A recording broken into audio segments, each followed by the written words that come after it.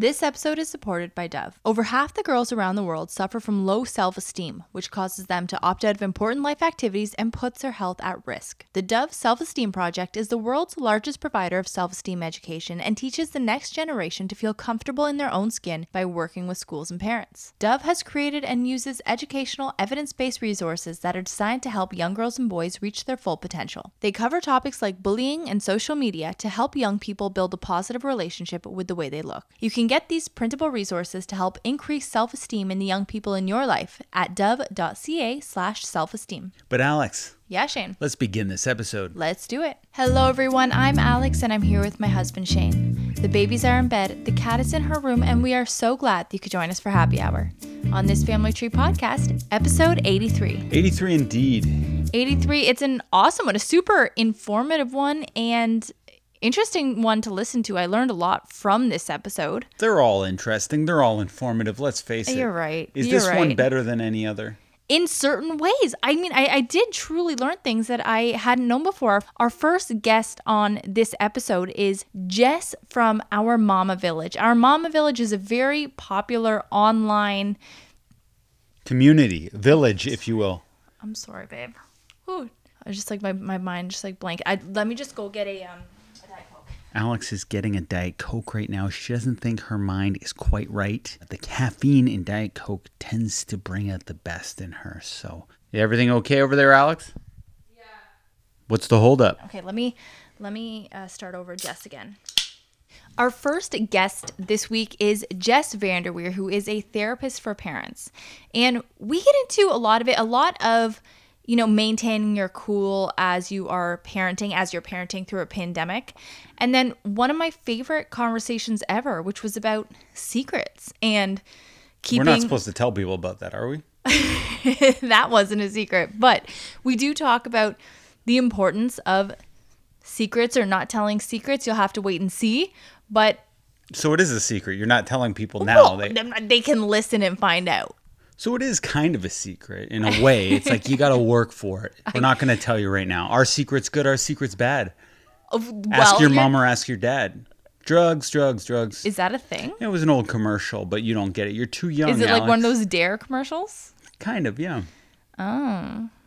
Interesting. Anyhow, yeah, Shane's old. I wish I knew that. It sounds like a fun commercial. But our next guest is Sherry Torkis. It's an anti-drug commercial. It's not a fun commercial. Well, it's telling the dangers of like pills and marijuana and cocaine. But does it do it in a fun way? Because I know there used to be actually those funny marijuana commercials on TV. Do you remember those? No. It was like a guy would go... Okay. Anyway. So next we have Sherry Torkis, who is a holistic pharmacist. And with Sherry, we talk about kind of reintegrating into society once everything is over and how to do that safely, what to disinfect. Yeah, just how we're going to reintegrate into society. Obviously, my mom has stage 4 lung cancer, so I'm concerned about it. You are vulnerable. Mm-hmm. You have an autoimmune disease. So we're going to have some guests in the future that talk about this. We're going to have Dr. Drew on, which we're excited about. And we, of course, have Sherry on this episode.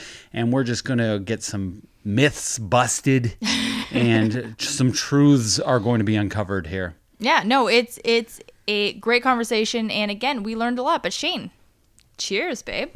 Let's see. What are we drinking here? All right. So tonight we have, I don't know what to call, Orangina. We've got Seedlip non-alcoholic spirit. We've got Seedlip Garden 108, which is like the fruity kind of citrus kind. And we just mixed it with some mandarin orange seltzer water. So this isn't some special recipe. No, this is just, throwing it with a splash of what we got in the house. A nice seltzer to go with the orangey taste in the Seedlip. What do you think?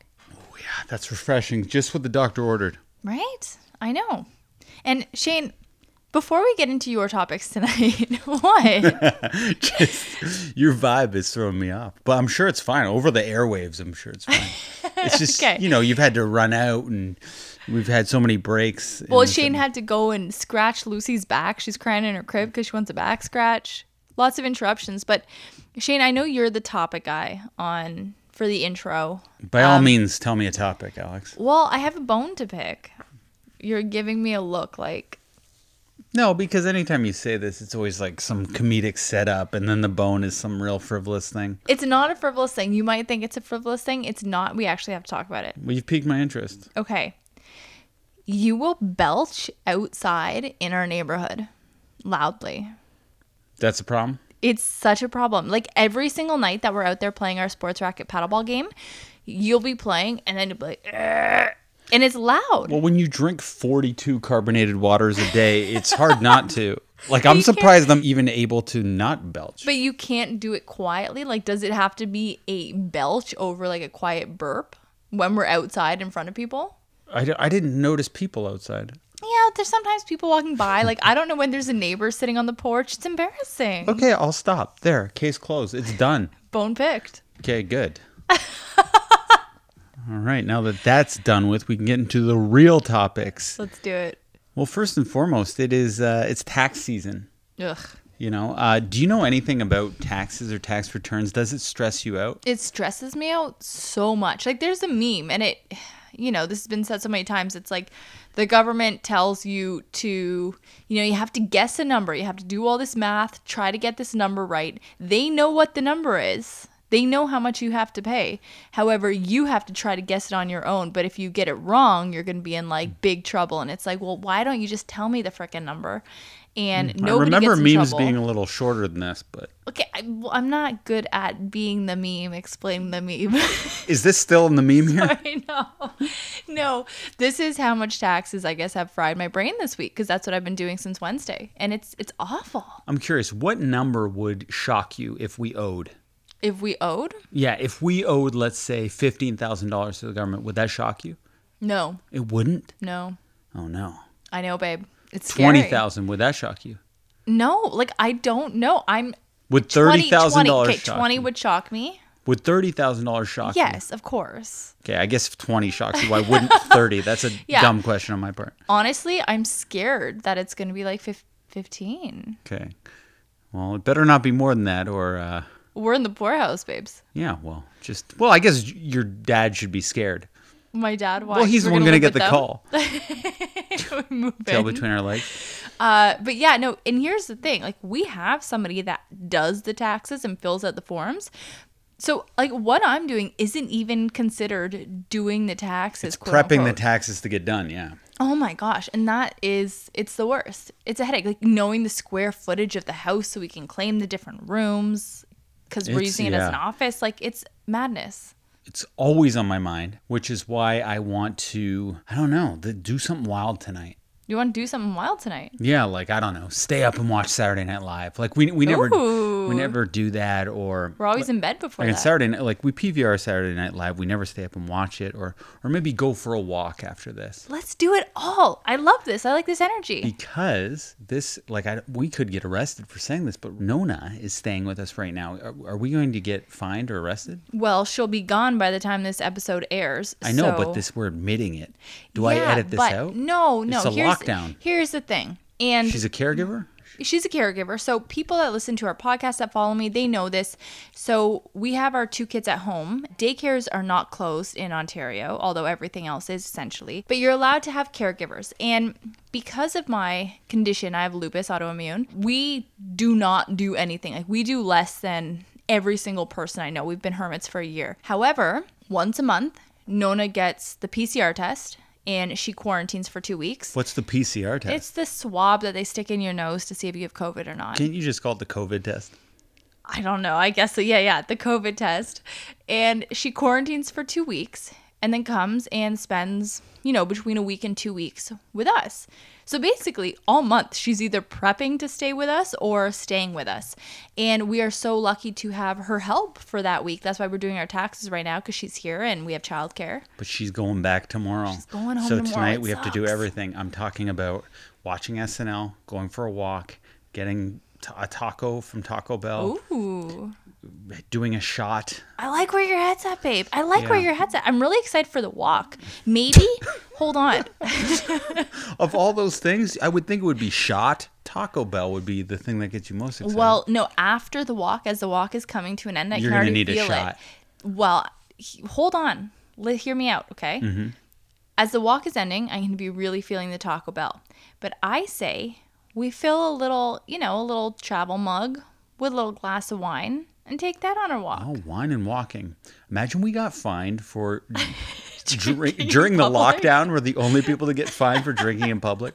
They wouldn't know. We're just a couple parents having a late night coffee. Yeah, well, we're going to have to put it in maybe like a, I don't know, Diet Coke can or something. Babe, we'll do it. It'll make me feel like I'm in college again. We need this excitement in our life. See, this is the kind of thing that I'm craving, the kind of rebellion that I'm craving. Like, I don't want to actually be a rebel. I have nothing to rebel against. But I think, wine, going for a neighborhood stroll is ideal. What? No, it's funny. I like this. I'm excited for tonight. Okay, Alex, we talk about it a lot. You're writing a book. I'm writing a book. But I'm in a book club, and that is stressing me out more than you writing a book ever will stress you out. Okay. So I'm this is an emergency. They want to start talking about the book that we're reading in the book club in May. Guess when May is? Is that a week away? Yeah, pretty much Monday, Okay. next Monday. Okay, hold on. So you are reading a book called The Lush Life. You started a book club with some of your guy friends. They started it. I joined. Right, and your boy group is called the Champagne Boys. So this is the Champagne Boys book club. Alex, that's a secret. We're men, okay? We're called the Champagne Boys. Like, it's not a boy. Yeah. Anyhow, so you're a man club, and It's just a group of friends. It's not a club. But it is a book club that the men who are in this group. Club. Okay, whatever. Yeah. but okay, so who wrote The Lush Life? I don't know. All right, so that's something good to know for your book club discussion. I have to read the book, Alex. I'm Well, on page 30. I was going to ask about that because I know you had one really good night in the bathtub where you got through a lot of pages. No, I didn't. Yeah, you did. You had a bath and you were reading in the bath and you fell asleep, but you were I didn't get through a lot. I got through 8 pages that night. Oh, okay. I woke up and the book was floating in the tub. Who told you I got a lot of reading done? I thought you got a lot of reading done. No, I got a lot of sleeping done. I got some good shut-eye, but the book was just floating in the tub. So that's why the pages are all ruined on the book. Anyway, my good session, I got 22 pages read. That's fantastic. Thanks. Point is, starting Sunday, I need to read for at least an hour and a half a night. So I'm saying, hey, let's make it a book week. While I'm in the tub reading my book, you're working on your book. I think that's a great idea. You haven't touched your book in a while. Well, I know. 'Cause So here's a good taxes. excuse. It's a great excuse. And I haven't touched my book in a week and a half. And I think this is the best thing to do. Mm-hmm. Yeah, I love it. So this week, Is that a burp, Alex? Was that a burp? sorry, it was a burp. It wasn't a belch. Did you hear it? I wish I did hear it because the way you turn away, I'm like, I don't know. It looks like you're swallowing your own vomit. It's actually worse than had I heard an audible belch. Get out of here. It isn't. You're like, Shane. and just because you do it off mic and the audience can't hear you doesn't mean Nobody I heard can't it. You hear. said you didn't hear it. I heard it. I smell it too. You don't smell it. Don't gross people out Okay. like that. It's not smelly. Anyhow, I think that's a great idea. It's book week. But Shane, what is your book about so far? Like the 30 pages in? It keeps jumping around from characters. So there's this police officer, Lugo, and then it switches to like this gang life. It's like the show The Wire, where it hops around and Okay. shows different facets of crime. And yeah, so I don't know much. Okay, and what time period is it? Like Johnny's got some dope on him. Like No, it's like modern day. Yeah, no, we'll get it done. You're gonna shock yourself, and I think once you start reading and really get into it, then you're just gonna start reading quicker. How many pages is the book? Well, let me get it. Jesus, this thing's like a dictionary. What the heck? It didn't look this big in the tub. Oh, it is a long book, Shane. Okay, let's do some math here. It's 400. Okay, I'm not going to read the acknowledgments, so it is 455 pages long. So let's do some math You here. gotta do 60 pages a day, Shane. That you can do that. You can do it. There it is. That's what was on my mind. You're going to finish your book. Finish it. Oh, you try to write 10 pages a day. 10. 5 pages a day. Jeez Louise, Shane. I could do. In an hour and a half a day, you couldn't write 5 pages? I don't know anything No, about because I'm writing like a book. researching and writing and editing. I could do like 2 pages. My birthday's coming up. Your birthday's coming up. And you revealed my secret birthday gift. I'm which bad at I don't keeping know if our first guest would approve of that. Our first guest. Oh, because the secrets. So I just looked you in the eye and I said, I know what you've got me for my birthday. And you went, no, you don't. I said, yes, I do. You said, well, what is it then? And I said, you've rented out a movie theater. You're like, gulp. You're like, well, I'm not going to tell you what it is. And I was like, it's that, isn't it? You're like, maybe, maybe not. Would you want to know or not? I'm like, the way you're acting, it is. You're like, no, it's not. And then anyway. I know you told me, you're like, I'm gonna be real mad if this is it and you don't tell me now. So I was like, all right, it is. It would be stupid if I guessed what it was. You went, nah, and then took me there. Like, not only would I not be surprised, I would be upset you didn't fess up. Well, look, I was trying to weigh the pros and cons while kind of keeping you on a thread there, deciding if I should tell you or not. And in the end, I determined that telling you and the benefits of you knowing outweigh anything else. Because then, day of, if you change your mind last minute about what movie you want to see, like right now we're planning on watching Swingers. Well, it's a lockdown. It probably is not going to happen anyway. I know that. It's also Lucy's birthday. So Lucy's doing the thing where she wants a puppy. I know. It's adorable and it's heartbreaking and it's kind of annoying because I don't know where she picked it up. Do you think we will ever give in to her wanting a puppy? I already want to give in even though I don't want a dog. I already want to give in. Like she really does that thing. Like she looks at you with those eyes. She's like that emoji, that cute. That's why they call puppy emoji. dog eyes. Yeah, and she goes, "Mommy." I go, "Yeah." She goes, "I know what I want for my birthday." And I go, "What?" She goes, "Can I have a puppy? I want a puppy for my birthday." And it's like the cutest thing. And it's also like, no, I don't want to take care of a dog on top of 2 kids and have it pooping all in my backyard that we have all the kids' toys in. Well, already, the second she says it, I'm like, well, who's going to take care of it? And I'm like, oh my goodness, I'm like every person out of every movie in the world. But I'd like to not give in. But by the time Lucy's 20, will she have a dog, you think? Yeah, okay. So we're going to get a family dog? We'll get that's a part of the experience, just it's a part of the life thing. I say we got to do it, but we do it after the years where they're little kids and we're always playing in the backyard. Then no one wants a dog. What do you mean? By the time they get past those years, they're just like fooling around in the basement with their friends. No, I mean like, when they're like 8 or 10, we get a dog. Still, we're just going to be taking care of it. Lawn. We could put it into their chores. No, we have this nice lawn. I don't even care if it is in the chores. You're going to miss a turd. And then you're stepping on poop in the backyard. Like, you have the most beautiful, your parents, the house you grew up in, it was the most beautiful backyard looking over the escarpment, scared to walk because there was dog poop. And your parents are very responsible pet owners. I know. But there was always, I must have stepped in dog poop in your backyard 8 times. There was always a rogue piece somewhere that they didn't see. And even if you get all the poop, you got to smush some into the grass blades. I know. So if you're rolling around on the, playing with your friends, you smell like poop when you come in the house. So I don't want, we have this nice big backyard. I don't want Lucy coming in with poop remnants on her shirt because she decided to wrestle with one of her friends. Did you say wrestle?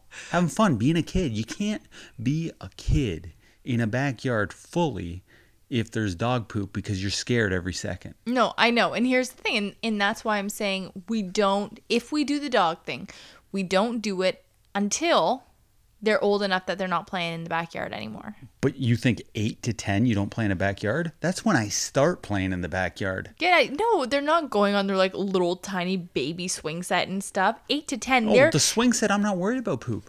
I was wrestling in the backyard between 8 to 10. I used to wrestle all the time. And if someone didn't have a dog, that was the house we all went to and played on the grass. Shane, tackle football. We live a block away from a school with the basketball court. That's where they'll be playing their sports and run around. Not when you're 8. We have a great, bike path thing beside our house. They'll be doing stuff on there, biking, skateboarding. Sometimes you want to get into the grass. You want to play on that grass. Lawn? Yeah, you don't think the dog will poop on the front lawn? No, we won't let the dog poop on the front lawn. You don't want to wrestle on the front lawn, though, with neighbors watching. When I was a kid, I didn't like being watched by neighbors, and our community watches us too much.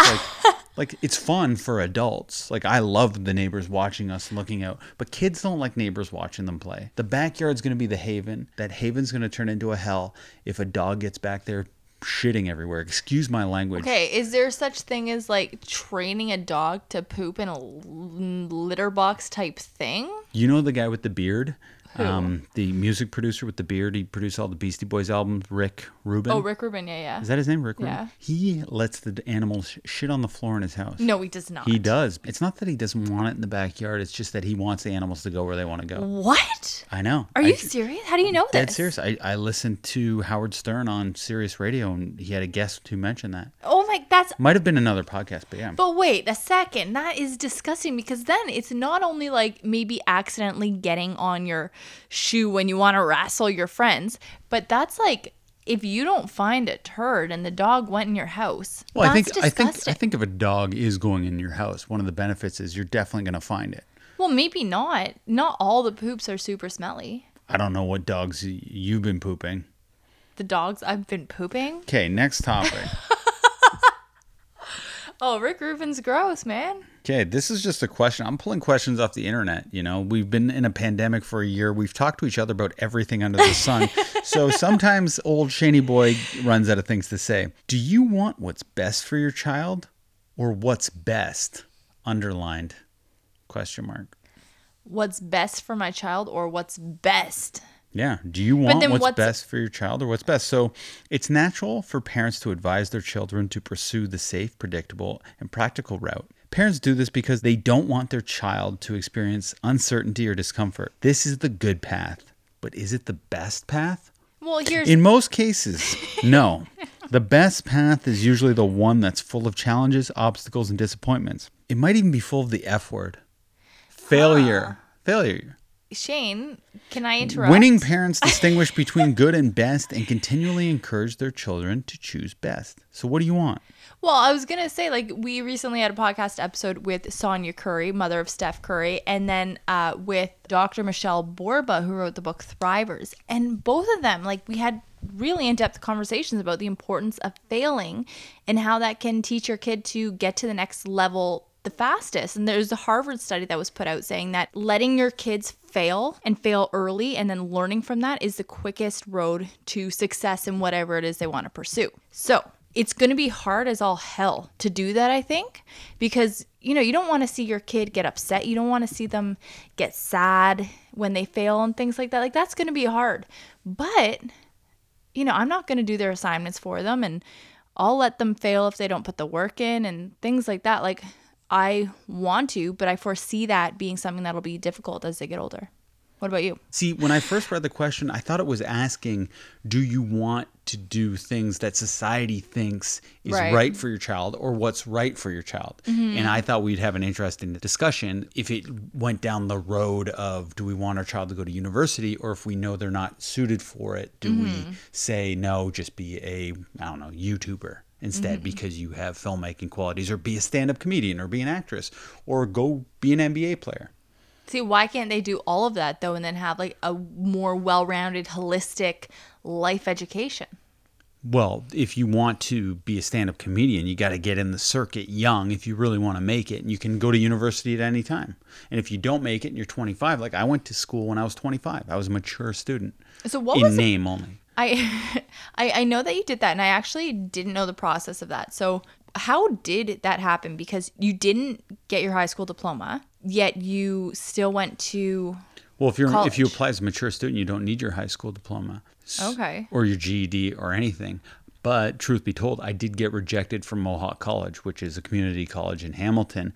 But my girlfriend at the time did get accepted. So I wrote a letter to Mohawk saying, listen, my girlfriend got in. She doesn't give a shit about film or television, nor does she have any skills in that area yet. I've been working in television since I was 15 years old. I have all these short films that made it into film festivals. I've made a documentary that is an award-winning thing that's being shown at like NYU, and I didn't make it into your program, yet my girlfriend did. She only applied for the program so we could do this course together because we wanted to be together, and she thought I would be a shoo-in. So they removed her from the program and then included me. They asked her. Right. They said, you got the last spot. BS. It is BS. Okay, so you were obviously very successful there, and that's like what? I wasn't, though. I wasn't even successful there. No, but in a sense. I wasn't, though. I was like one of the worst students at Mohawk. The only reason that they liked me was because I was successful outside of the program. They didn't like me that much in the program. They thought I was like a goof or something. You are a goof. I know, but it was a very technical program, and I thought it was going to be more creative based. So wait, was your girlfriend that got asked to give up her spot for you, which is a wild thing to do? I can't believe they did that. Was she ever resentful even a little bit? Why do you think she's my ex-girlfriend? That woman's name? Katie Couric. No, she had no interest in television, so she didn't care. So what did she do? Did she just go into a different program? Yeah, she went to like a cooking program. Okay, interesting. And she bought all these knives and stuff, and she started like, I don't think she bought all the knives for the cooking program, and then I don't even think she did the cooking program. She was very nice though. She ended up being a stewardess after that and moved to Dubai. Happily married right now to an Irishman. Oh, it's Ashley. Yeah. Nice. Very nice. That's hilarious. Okay, I guess it's time for us to get to our interview with Jess Vanderweer from our Mama Village. But before we do that, let's tell everyone who we are supported by. We are supported by Hello Bello. Being a parent is hard, like really hard. So when you go to get diapers to prevent the next eventual blowout, finding a diaper that's absorbent and soft without spending a fortune shouldn't be just as tough. Co-founded by Kristen Bell and Dax Shepard, Hello Bello is built on the simple idea that all babies deserve the best, which is why they offer premium baby products at affordable prices. And trust us, we've been through it all. When we had Lucy, we tried every diaper brand, and I promise you, they are the best. They are the best, and their diaper bundling service lets you choose from over 20 different fun, rotating designs throughout the year. And they do stop rotating once you get them in your home. Can you imagine if they didn't? But each bundle comes with 7 packs of diapers, 4 packs of plant-based wipes, and even 1 full-size product freebie with your first order. Plus, you can get 15% off any of the add-ons like the bubble bath, the wipes, the diaper rash cream, the detangler. They have so much. It's going to shock you. So to get Hello Bello's super soft, super absorbent, and super affordable diapers delivered right to your door, go to hellobello.ca and use the promo code ThisFamilyTree30 for 30% off your diaper bundle order. Now that's going to shock you. If you didn't know you were getting 30% off, that is shocking. And that's a huge bang for your buck and a lot of potential blowout saved. That's hellobello.ca, promo code ThisFamilyTree30 to start bundling with 30% off your first order. So don't forget that is hellobello.ca, promo code ThisFamilyTree30. This promo is applicable to Canadians only and not something that you want to sleep on. But we are also supported by Mabel's Labels. Frustrated by her children's things getting lost, mixed up, and leaving home never to return, Julie Cole and 3 other mom friends knew that they could do better than just scribbling their kids' names on some masking tape. From there, Mabel's Labels has grown to be an award-winning, market-leading company loved by moms, dads, and kids alike. She said dads. I included you this week. Yeah, it is loved by all of us. And, Lucy loves them because her labels are in the shapes of hearts, they have cherries on them, hedgehogs, whatever she loves, she can get online with me and we can design them together, which is really fun. And Shane and I love Mabel's Labels because their product line features baby bottle labels, allergy and medical alert products, sports labels, household labels, and seasonal items. And they're indestructible. They are, essentially. I mean, you could put them in the laundry, the dishwasher, and the microwave, and they're all 100% guaranteed. So head on over to mabelslabels.ca to start creating your very own labels and use the promo code ThisFamilyTree15 for 15% off your order. They deliver internationally and offer free standard shipping in Canada and the US. Again, that is mabelslabels.ca and ThisFamilyTree15. But now let's get to our interview with Jess. Are you ready, Jess? Are you good to go? Yeah, I'm good to go. I don't really know what we're talking about, but I'm good to talk about whatever. That's good. See, that's the way we like it too. We like to keep it loose. We like to keep it chatty. But Jess, I want to welcome you back on because you were on episode 29 of our podcast ages ago. And so much has changed since then. We were just notified, actually, this Friday is our 2-year anniversary of it. And you were on the first few months. So welcome back. That's amazing. Congrats to you guys. That's awesome. Thank you. And to you. I mean, you are doing so well online. I mean, girlfriends in my mom groups are constantly sending your infographics and things around, in our, our mom chat groups and things. So you are so helpful. And I am so excited to have you back on. So Jess, if you could let our listeners know, for those of you that are hearing you possibly for the first time, what it is that you do. Sure. Yeah. So I'm a registered psychotherapist. I live here in Ontario, where I think you guys are too, Yeah. which is awesome. That's so cool. And I am the founder of Our Mama Village. So Our Mama Village is an online platform. Mostly we're on Instagram that we provide support for parents in the postpartum and early years of parenting. So we do that through online courses and free education through our Instagram and Facebook pages. Nice. So, being in Ontario, like us, we are all kind of going through hell right now. We are in a third very strict lockdown. And, Jess, I know you in particular have in common with me. We both had pandemic babies. We both had babies in 2020. And just all of this, whether you are a new mom, whether you have been a mom for ages, like just people without kids, we're all going through some really tough stuff. So I wanted to talk about parental well-being. And as a psychotherapist and dealing primarily with parents, what are some complaints that you're hearing from people like during this crazy time?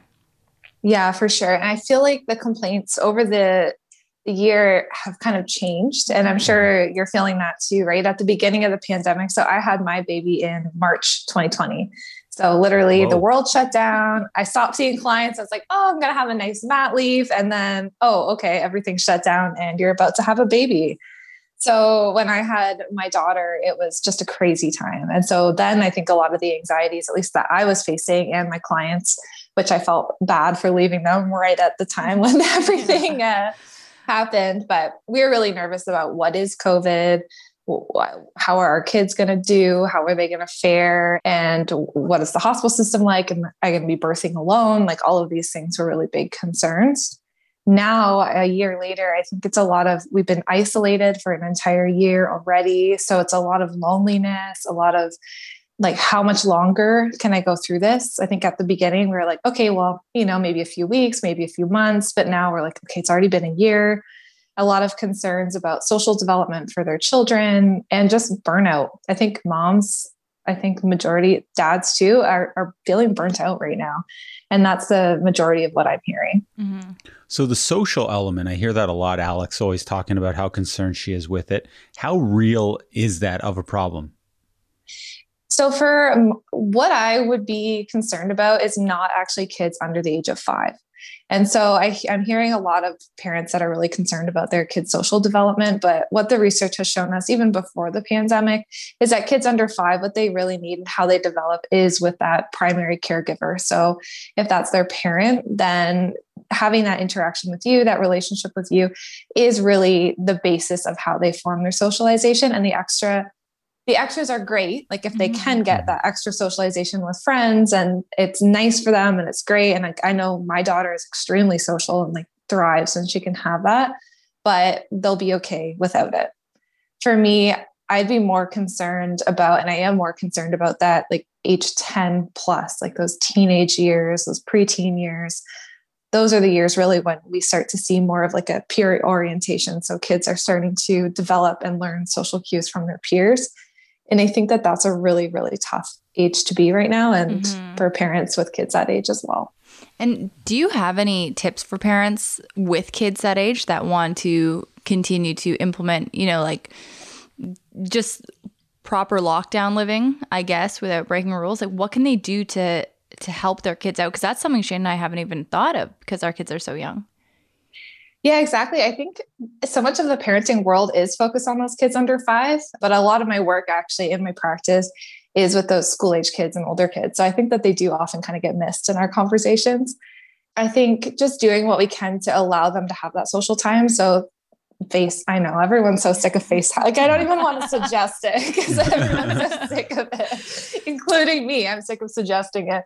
But FaceTime when you can, Zoom. I know people, like I see some of my neighbors have kids that age and I see them out there, even if they have masks on, but they're still playing street hockey or just trying to do things outside when safe. But just recognizing as a parent, like when your child wants so desperately to play with their friends, like that is a need that they have. And to just see what kind of measures, even safely, even if it is like outdoor, whatever, street hockey with a mask on, to allow them to have that time. But I know there's not any super great options right now, which is part of what sucks about what's happening right now. What about video games? Like I know a lot of kids play Call of Duty and they're wearing like a headset, and a lot of parents don't like that. But in a way, is that a good way to have that socialization that they're lacking right now? Yeah, I think of course everything in moderation, but for some kids or even some adults, like my husband has a younger brother. It's quite a bit younger than him. He's just in his early 20s. And for him, video games, like as a single guy who lives on his own and is friends with a lot of like bachelor single guys, like that's how he's connected with people throughout this pandemic too. Mm-hmm. And though it might not be the best way, like that's kind of the only way, right? So I'd be mindful, especially like your 10, 11-year-olds, what kind of video games they're playing, of course. But I don't think that it's not like necessarily all bad or... Mm-hmm. Well, they can learn the good swears and burns of the day. They're not getting that in high school. So they obviously can get that through the video games. Yeah, that's good advice, Alex. Your kid to pick up Teach your kids to swear early on. Yeah. But, so for all parents, whether your kids are, school-aged, young, I find that, not even with our kids, but just stuck in the houses, doing everything from the home, not having that release where you might be able to go on a vacation, you can, go to the gym, whatever. It's just hard to keep patience. And you are quicker to snap. You are quicker to get annoyed, like Shane and I with each other, us with the kids with us probably. And I know that it's obviously not just our household. This is just one of those things that happens, And what is something that we can do to help us when it comes to the people around us and keeping our patience and keeping our cool and staying kind? Oh, that's such a good question. Yeah, it's so hard when your normal coping strategies like going to the gym or something like that are taken from you. I think as a couple and especially as parents, prioritizing still having some time to yourself or time apart, I think is really helpful. So my husband and I'm not sure if you guys both work together all the time, but my husband just was off work for 6 weeks because he was between jobs. And so he just started his job, but we are together every day, all day for 6 weeks, both parenting the kids, both being home.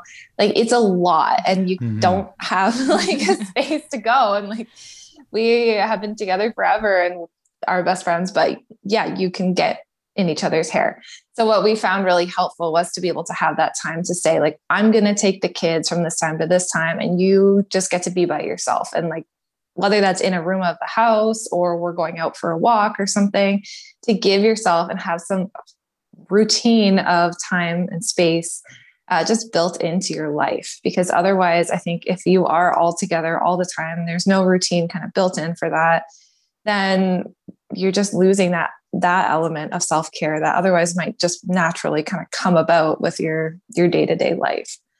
So that's something that we did. So he has a gym in our basement. So he would go down there for an hour workout.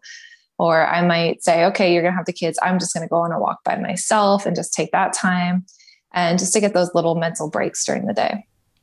Now, obviously there's times when, you don't have the coping mechanisms and you do snap. Now, when I was growing up, something totally that would never happen is a parent apologizing to the child. Because I don't know, it would almost be like a power shift and giving the power to the child, which would be antithetical to parenting to a lot of parents. Now, how important is it to apologize to a child when you've snapped on them? Yeah, I would say it's really important. And especially now, like you said, we're all home and we are probably snapping on our kids a little bit more. I saw a quote by my friend Erica. She has a page called Happy as a Mother. And it was something like, I'm not an angry parent, I'm a burnt out parent, and something like that.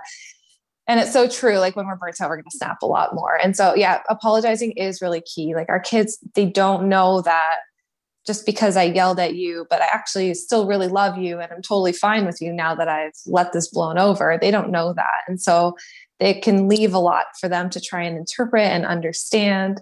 And also they're feeling overwhelmed and they're feeling the burnout too. So something that we can keep in mind for ourselves and to have compassion on ourselves is when we do lose our cool with our kids, which is inevitably going to happen, we can go back and we can repair the relationship. And that can just look as simple as like, I'm sorry, I shouldn't have yelled. I was feeling really overwhelmed.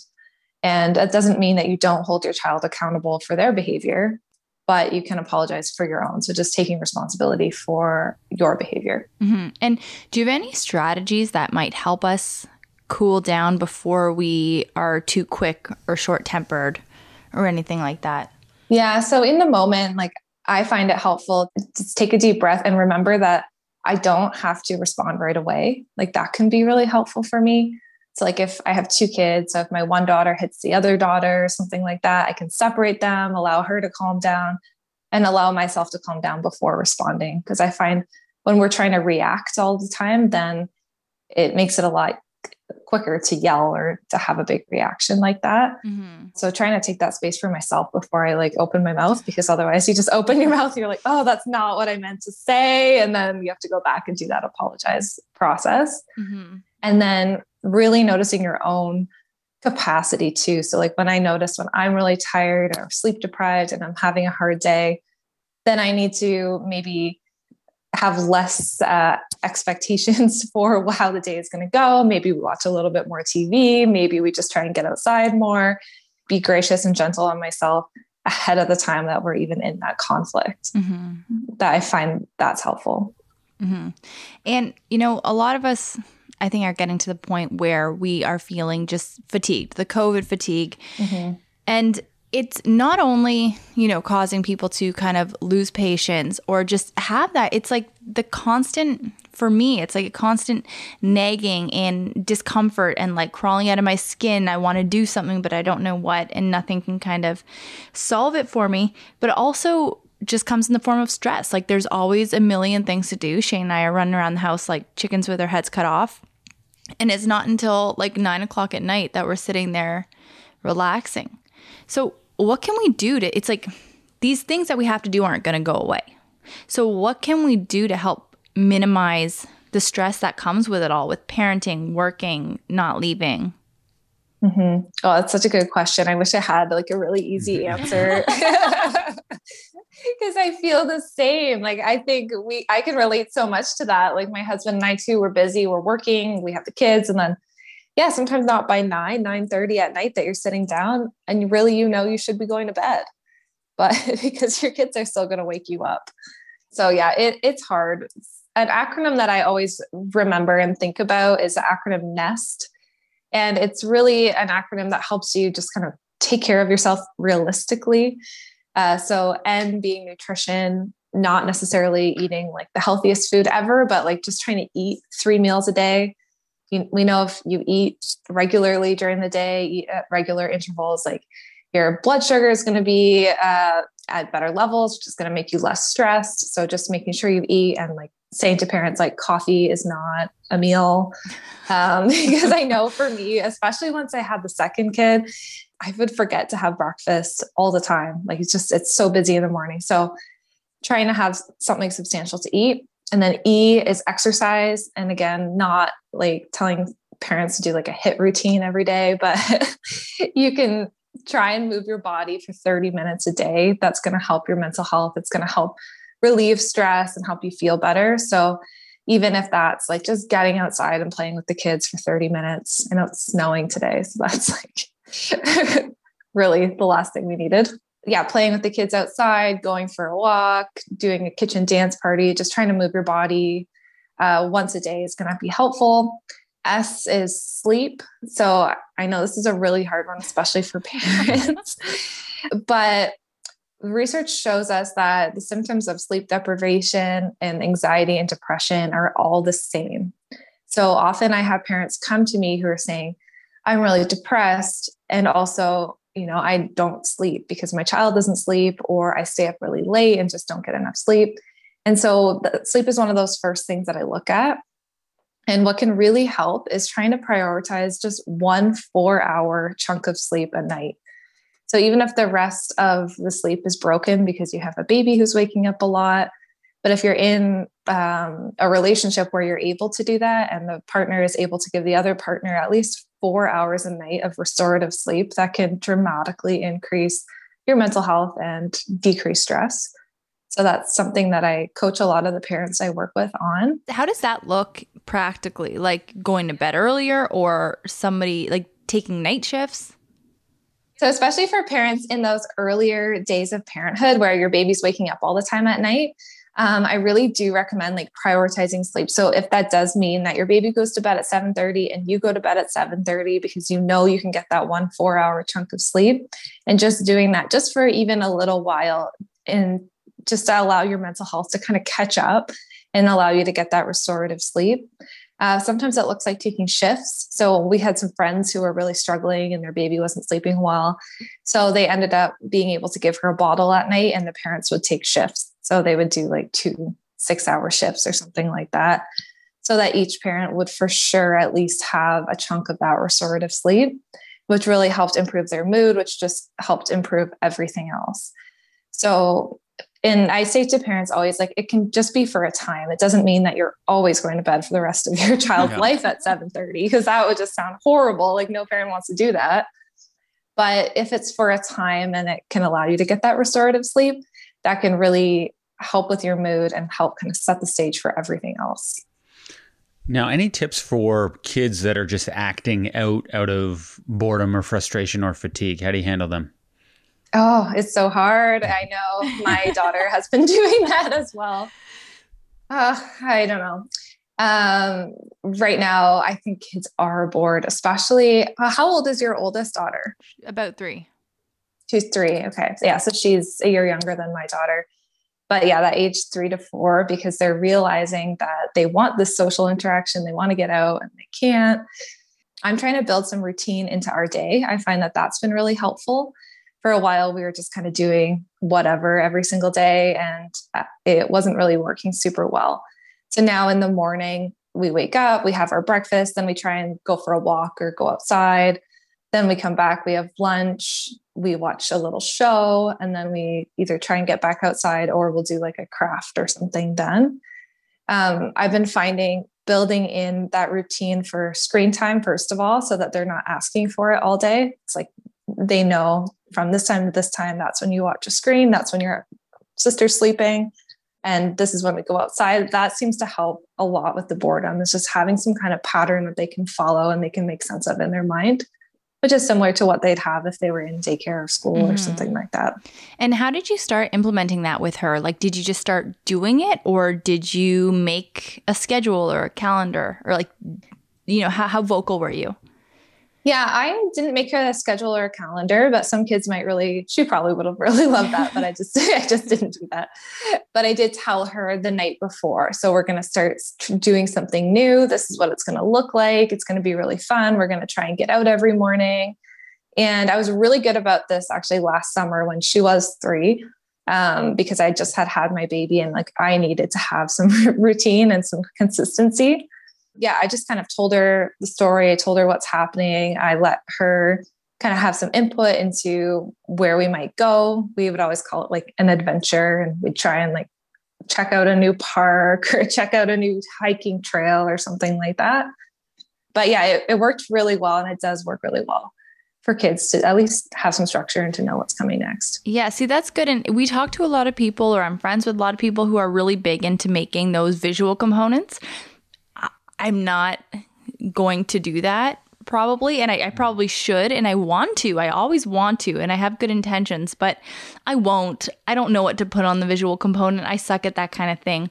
And I find, especially Shane, he's really good at communicating with Lucy and getting her ready for certain things. And like, because he's the one that if she's acting out, he'll take her aside and he'll get on her level and, you know, tell her what she's doing is wrong, why it's wrong, the impact it had, whatever. And he also prepares her for like next steps. Because I've been freaking out, and I've been thinking about getting her on a routine, right? Where maybe we implement something that's like still play-based, but very much like in the learning vein. And I'm super nervous because she's going to go in a big kid bed soon. And I'm nervous that change is going to totally throw her off. Like, I don't know. I think she wants the big kid bed though. She's done with the crib. Well, because she wants, I think, it makes me nervous, the reasons that she wants it for. Like, is she going to try to escape and be wild? Yes. What does she say when she says she wants her big kid bed? Well, she's just like, I hate the crib. I hate it here. And she asked what the things on the crib were, like the Like I was like, they're bars, but I was trying to make it not sound like a prison. And it was like she knew, but she wanted me to say it like, yeah, it's like prison bars like that. So she wants to be free and like playing out of the bed. I think that's so the play. Funny. Yeah. So, like in prepping her for this, and when that time does come, because I know we're going to go through and we're going to be in quarantine still, is there going to be a way that we can kind of ease this transition, not just for her, but for ourselves, like keep our own sanity? Because I keep telling her we're going to do this when she does turn 3, which is May 12th. Okay. Yeah. So it's coming up. Yeah. So, you hear so many horror stories about the transition to having a big bed. It's not always horrible. So I'll give you guys some hope. We transitioned and my daughter was the same. She just realized all of a sudden that she was in jail and she didn't want that anymore. It was probably around the same age. And she started trying to climb out, and then that was it. So we changed her over. My biggest suggestion would be try and include her in the process as much as you can. Give her responsibilities. Like what we did is we had a toddler bed and we went out. Again, I'm not sure if we can do this now, but we went to Walmart together and we chose new bedding. We talked a lot about what it was going to look like, that it was her special room. This is what it's going to look like, that she had to stay in bed. So we set the expectations for it all ahead of time as much as we possibly could. And then in those first weeks when she was in the bed, instead of waiting for her to get out and kind of like explore on her own, we would just do check-ins more frequently with her and try and notice the good and praise her while she was already in her bed versus waiting for her to come out and then trying to discipline her for coming out. So I would go in like every 5-10 minutes. I would give her little toys that she could play with in her bed and kind of set her room up so it was fun and she didn't want to come out. And then I would just check in on her. And I found that process worked a lot better. When in my practice, I would often see parents kind of do the opposite and wait for their kids to come out. And that's when you can get really stuck in those bad habits where then the kids come out, then you take them back. And then that's kind of what everybody's afraid of when they're transitioning their kids. So how do you feel about the locks, like that, so they can't open the door from the inside of their room? Because it's like, I told my mom that and she was kind of worried at first. She's like, well, what if there's an emergency? And I said, well, what happens if there's an emergency right now and she's in the crib? She can't get out as it is. So if I put those, it's like a thing that goes over the door handle and then you have to squeeze it to open. Mm-hmm. Is that an okay thing to do? Or electrical wires, maybe. Yeah. A lot of parents do it. And so I don't think it's not necessarily like not okay or okay. I think you'll have to feel her out and see what she's like. She's wild. She's wild. Okay. Well, yeah. If you're worried about safety, like for me, if you're worried she's going to be wandering your house in the middle of the night, then it would be more safe to have that on the door than to potentially have her wander around your house. But if she's not a child who's going to wander, then it would be more safe to not have it on the door. So I think it's really an individual choice based on your own child because you know them best. And obviously keeping them safe is first. So I don't think it's necessarily like a right or wrong thing. If you're worried she's going to be in your kitchen at 3 a.m., then yeah, I might have it on there. No, perfect. I saw something that you were writing about recently on Our Mama Village, your Instagram page, and it was on obedience versus compliance and raising kids who feel confident in asking questions. And I think like Shane was kind of saying earlier when you were asking about apologizing to your kids and how, there was a generation of parents or maybe multiple generations of parents who didn't do this because then there was kind of a shift in the power dynamic. Yeah, I think we're in the first generation of parents considering apologizing. Yeah, I mean, like, this is okay. Actually, right? It's respectful. Yeah. And when I was reading the obedience versus compliance versus raising kids who are assertive and ask questions and do, figure out why things are the way they are, I was thinking, parents didn't really do that either. Same with teachers, educators. It was very much, this is the rule, my way or the highway. You listen to it. You don't need to know the reasons why. That's just the way it is. And I know in education that is hugely shifting as well. But what does this look like in the real world, like raising kids to be assertive and as parents, being able to keep our cool with all of the why questions and all of the boundary testing? Yeah, it's definitely tough. Like we want to raise these little leaders, but then also it's hard to raise them because they're always asking you so many questions. Mm-hmm. I like to think about the greater goal. And I like to think about, someday my daughter if she's in a tough work environment or if she's in a situation that's unsafe, that she'll be willing to question it and that she'll be willing to say, like, actually, just because you're my boss or just because, you're my coach doesn't mean I necessarily have to just take everything that you say and go ahead and do that just because you're in that leadership position. So for me, trying to keep that greater goal in mind is really helpful. And actually my husband is way better at me than that, because I think when you're the parent that's with them most often, it can be really tiring a lot of the time in terms of the actual situation when they're asking you a million questions, right? When you say, I'm just trying to think of an example of a question they might say. Oh, and you say, you can't touch the stove, let's say, or, you can't help me cook dinner. Well, why? Well, and then you start to go through all these questions and then it can be really, really challenging. So I try and follow a few steps, like answer as factually as I can without like needing to like explain it for hours on end. Be like, the stove is really hot. It's not safe for you to touch it. I try and give them an alternative that they can do. So yes, you actually can stand back and watch me. You can cut up like this, whatever mushroom instead. So I try to give them a yes, something that they can do. And then if the questions keep going on and on and on, I can set a boundary around the question as well. So it's not that we can't set boundaries on questions, we just have to answer every why. So I might say something like, I really appreciate how curious you are about this. I'm actually going to give you some time to try and come up with your own answer. And then you can let me know after you've had some time to think about it. So I find that really helps me in those moments when it's just question after question. And then again, like I said, trying to remember that greater picture of like raising these little thinkers that are going to be willing to ask questions someday. Yeah. What's the best punishment to give a child that's not going to damage them for the rest of their lives? Oh, that's such a good question.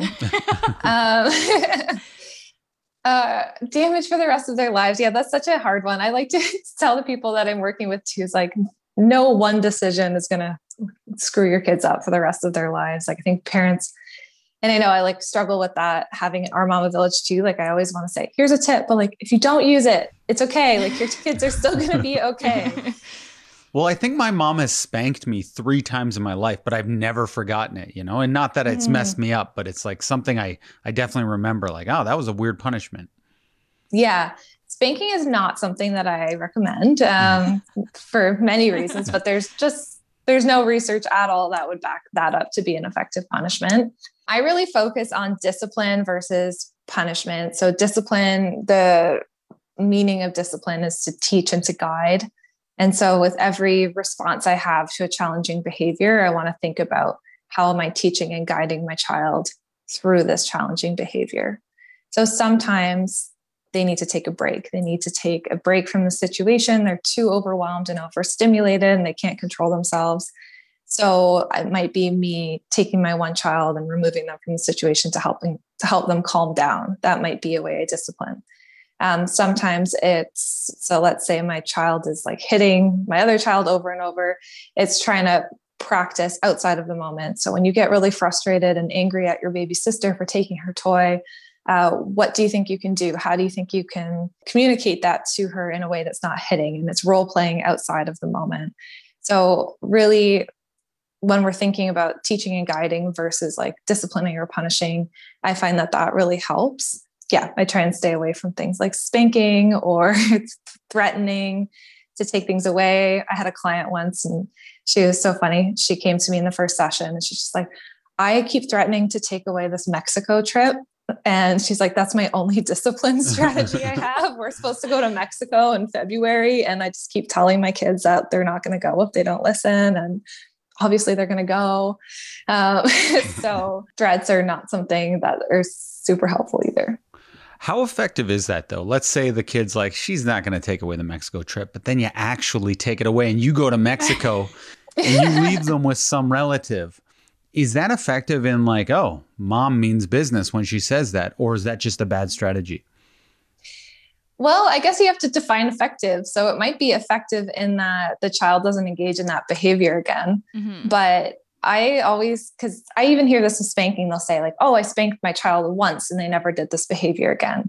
But if we look at behavior as communication, it's like, well, what's going on underneath that behavior? Like maybe they never yelled that name at you again, but they started hitting you, or they started kicking their sister, or they started doing something else.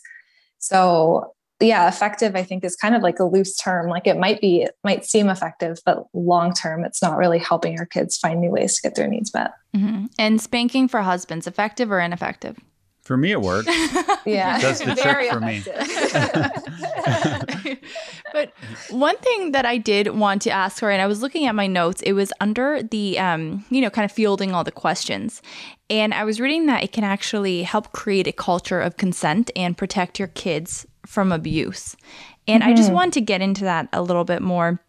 But how, from your therapist or psychotherapist perspective, how does it help create that culture of consent? Because that is something that I think is so important to parents now. Yeah, for sure. Consent, whenever I talk about it, people like it's such an important topic. And again, Shane, like what you were saying, I feel like that's something our parents never talked about either. Like my parents, I make fun of them now, but they never even gave me the sex talk. They just kind of assumed like she'll learn it, like she'll hear it somewhere. And now we're like talking about telling our children what the names of their body parts are. So when we let our kids ask us questions, and they learn that it's okay to question authority. And I think that's a huge thing when we're talking about abuse, is children are often afraid to question authority. So if it's a teacher that's who's doing the abusing, or a pastor, or an uncle, or a friend of a family member, if children grow up hearing that, you just have to listen and be obedient to authority. And then all of a sudden they have someone in a position of authority who their parents trust telling them that they have to do this, then they're not going to feel equipped. Like they can actually say no, or that they can say to their parents what's happening. Because so often with abusers, they have that power of secrecy, of saying your parents will be hurt, or I'll do something to your parents, or they won't believe you. So when we create that culture at home of our kids being willing to ask questions and us being willing to listen, we're actually setting the stage for them to be less vulnerable to abuse. Okay, Jess, we're just going to take a quick break to let everyone know who we are supported by. We are supported by Mini Mioche. They are a premium, organic, ethically made, and sustainable kids and babies clothing company founded and created in Toronto. Mini Mioche believes in quality over quantity, and they make the absolute best basics for your littles. We always say we wish they made them in adult sizes, and can I even say that they might? I'd say keep your ear to the ground for that one, folks. Yeah. There might be some exciting news coming our way. They are the best clothes. And, Lucy loves them and we love them because they are soft, they're comfortable, they're timeless, and they can be passed from child to child regardless of the gender. So their organic cotton fabrics are knit and dyed locally using GOTS certified organic cotton and low impact non-toxic dyes. They're on a mission to leave the planet better off for our little ones than when they arrived on it, and they believe that every little bit counts. You can find the company online at minimioche.com or at minimioche on Instagram and Facebook. And if you use the promo code ThisFamilyTree15, you will get 15% off your order. This is available in Canada and the US. And again, that is minimioche.com and ThisFamilyTree15. Trust me, you will not want to buy anything else. This stuff is such high quality. Like all of our sponsors, we contacted them and they did not come to us. So trust us when we say this is the best. But speaking of which, we are also supported by My Breast Friend. My Breast Friend is the #1 choice of nursing pillow for millions of parents around the world who nurse their babies. For more than 25 years, My Breast Friend's patented wraparound design has supported people in over 40 countries and thousands of birthing hospitals to support successful nursing. Lactation consultants around the world credit the pillow for helping parents achieve longer and more comfortable feeding cycles than they thought possible. But we need to let everyone know breast is spelled BREST. That's very important to me because if you Google it, you might not catch that. That is an important thing to note, Shane. And, it truly is the best, most supportive choice for successful breastfeeding. You can purchase My Breast Friend online at buybuy.baby.com, target.com, walmart.com, babylist.com, and amazon.com. But now let's get back to our interview with Jess. So when do you start talking about taking those measures. Obviously, you know, in Ontario right now, we are in lockdown. So like Lucy's not in daycare anymore, but she will likely be going to school in about a year. And scary. Yeah, it is so scary. It's emotional. It's scary. It's everything. Every time I think of it, my eyes get watery. But, you know, in thinking about her going off in those situations, starting to take part in sports, when do we start saying things like, nobody's allowed to touch you there? Like, I already tell her, like, when I'm changing her or something, or she's telling me that, you know, she has a rash on her vulva, I say, all right, you know what, this is only for Lucy and mommy, daddy when we change your diaper. And then I try to drive that home. I don't know if she gets it. I think she seems to get it. Yeah. And, you know, how do you... It's weird when you start bringing in other people. Like it makes me uncomfortable. And how do you go about that as they do start going into school and taking part in sports? Yeah, I think you're doing exactly what you should be doing. I think when they're younger, you label body parts with anatomically correct names. You tell them that only mom or dad or whoever the caregiver is can touch them in that spot. If they say stop or no, or they don't want to give a hug, we can respect that and not force affection on them. We can stand up for them. If you do see like a grandparent, let's say, trying to force a hug on them, you can actually say, you know what, we don't do that because whatever, Lucy is saying no to the hugs. So we don't force hugs on her. So stuff like that, like what you're doing is exactly, it's setting the stage for her to know that she's the boss of her body. As they get older and into school age, I'm starting to do this with my oldest daughter now, who's just over 4, and she'll be going to school in September, which is crazy too. Yeah. Wild. Is teaching her safe people that she can go to. So safe people that she can talk to if she ever feels like she's in a tricky situation. So we've taught her, like my husband, myself, my mom, my dad, who we 100% trust. You can always go to any of us if you're feeling worried, if someone tries to touch you in a place that feels uncomfortable, if someone tells you to keep a secret. So we've started to talk a little bit more about secrets, that we actually don't keep secrets from anyone in our family. And if someone ever says the word secret, to let us know right away. They're really hard conversations to have for us in particular. And I know a lot of my followers resonate with this too. We actually have like an unsafe family member who we don't see. And so that even adds like another level of challenge to the situation, because just in this last year, we've had to tell her about this unsafe family member because she may have been around. And so like, that's tricky too. Right. And to say like, if you see this person, you need to let us know. And it's hard, but the kids will be okay, even though they have to have the hard conversations. And it's better to keep them safe for sure. So I've been playing games with Lucy at bedtime. We play various games, and sometimes I'll be like, come here, I got to tell you a secret. So I shouldn't be doing that at all. That's like bad, right? Yeah, it's not like the secrets. I do try and stay away from that. I mean, it's just, she knows that you're a safe person and that it's between your house. But actually my husband always did the same thing. He'd always like, oh, it's our little secret. Or, you know, they'd go out and get an ice cream cone and jokingly he'd be like, oh, it's our secret.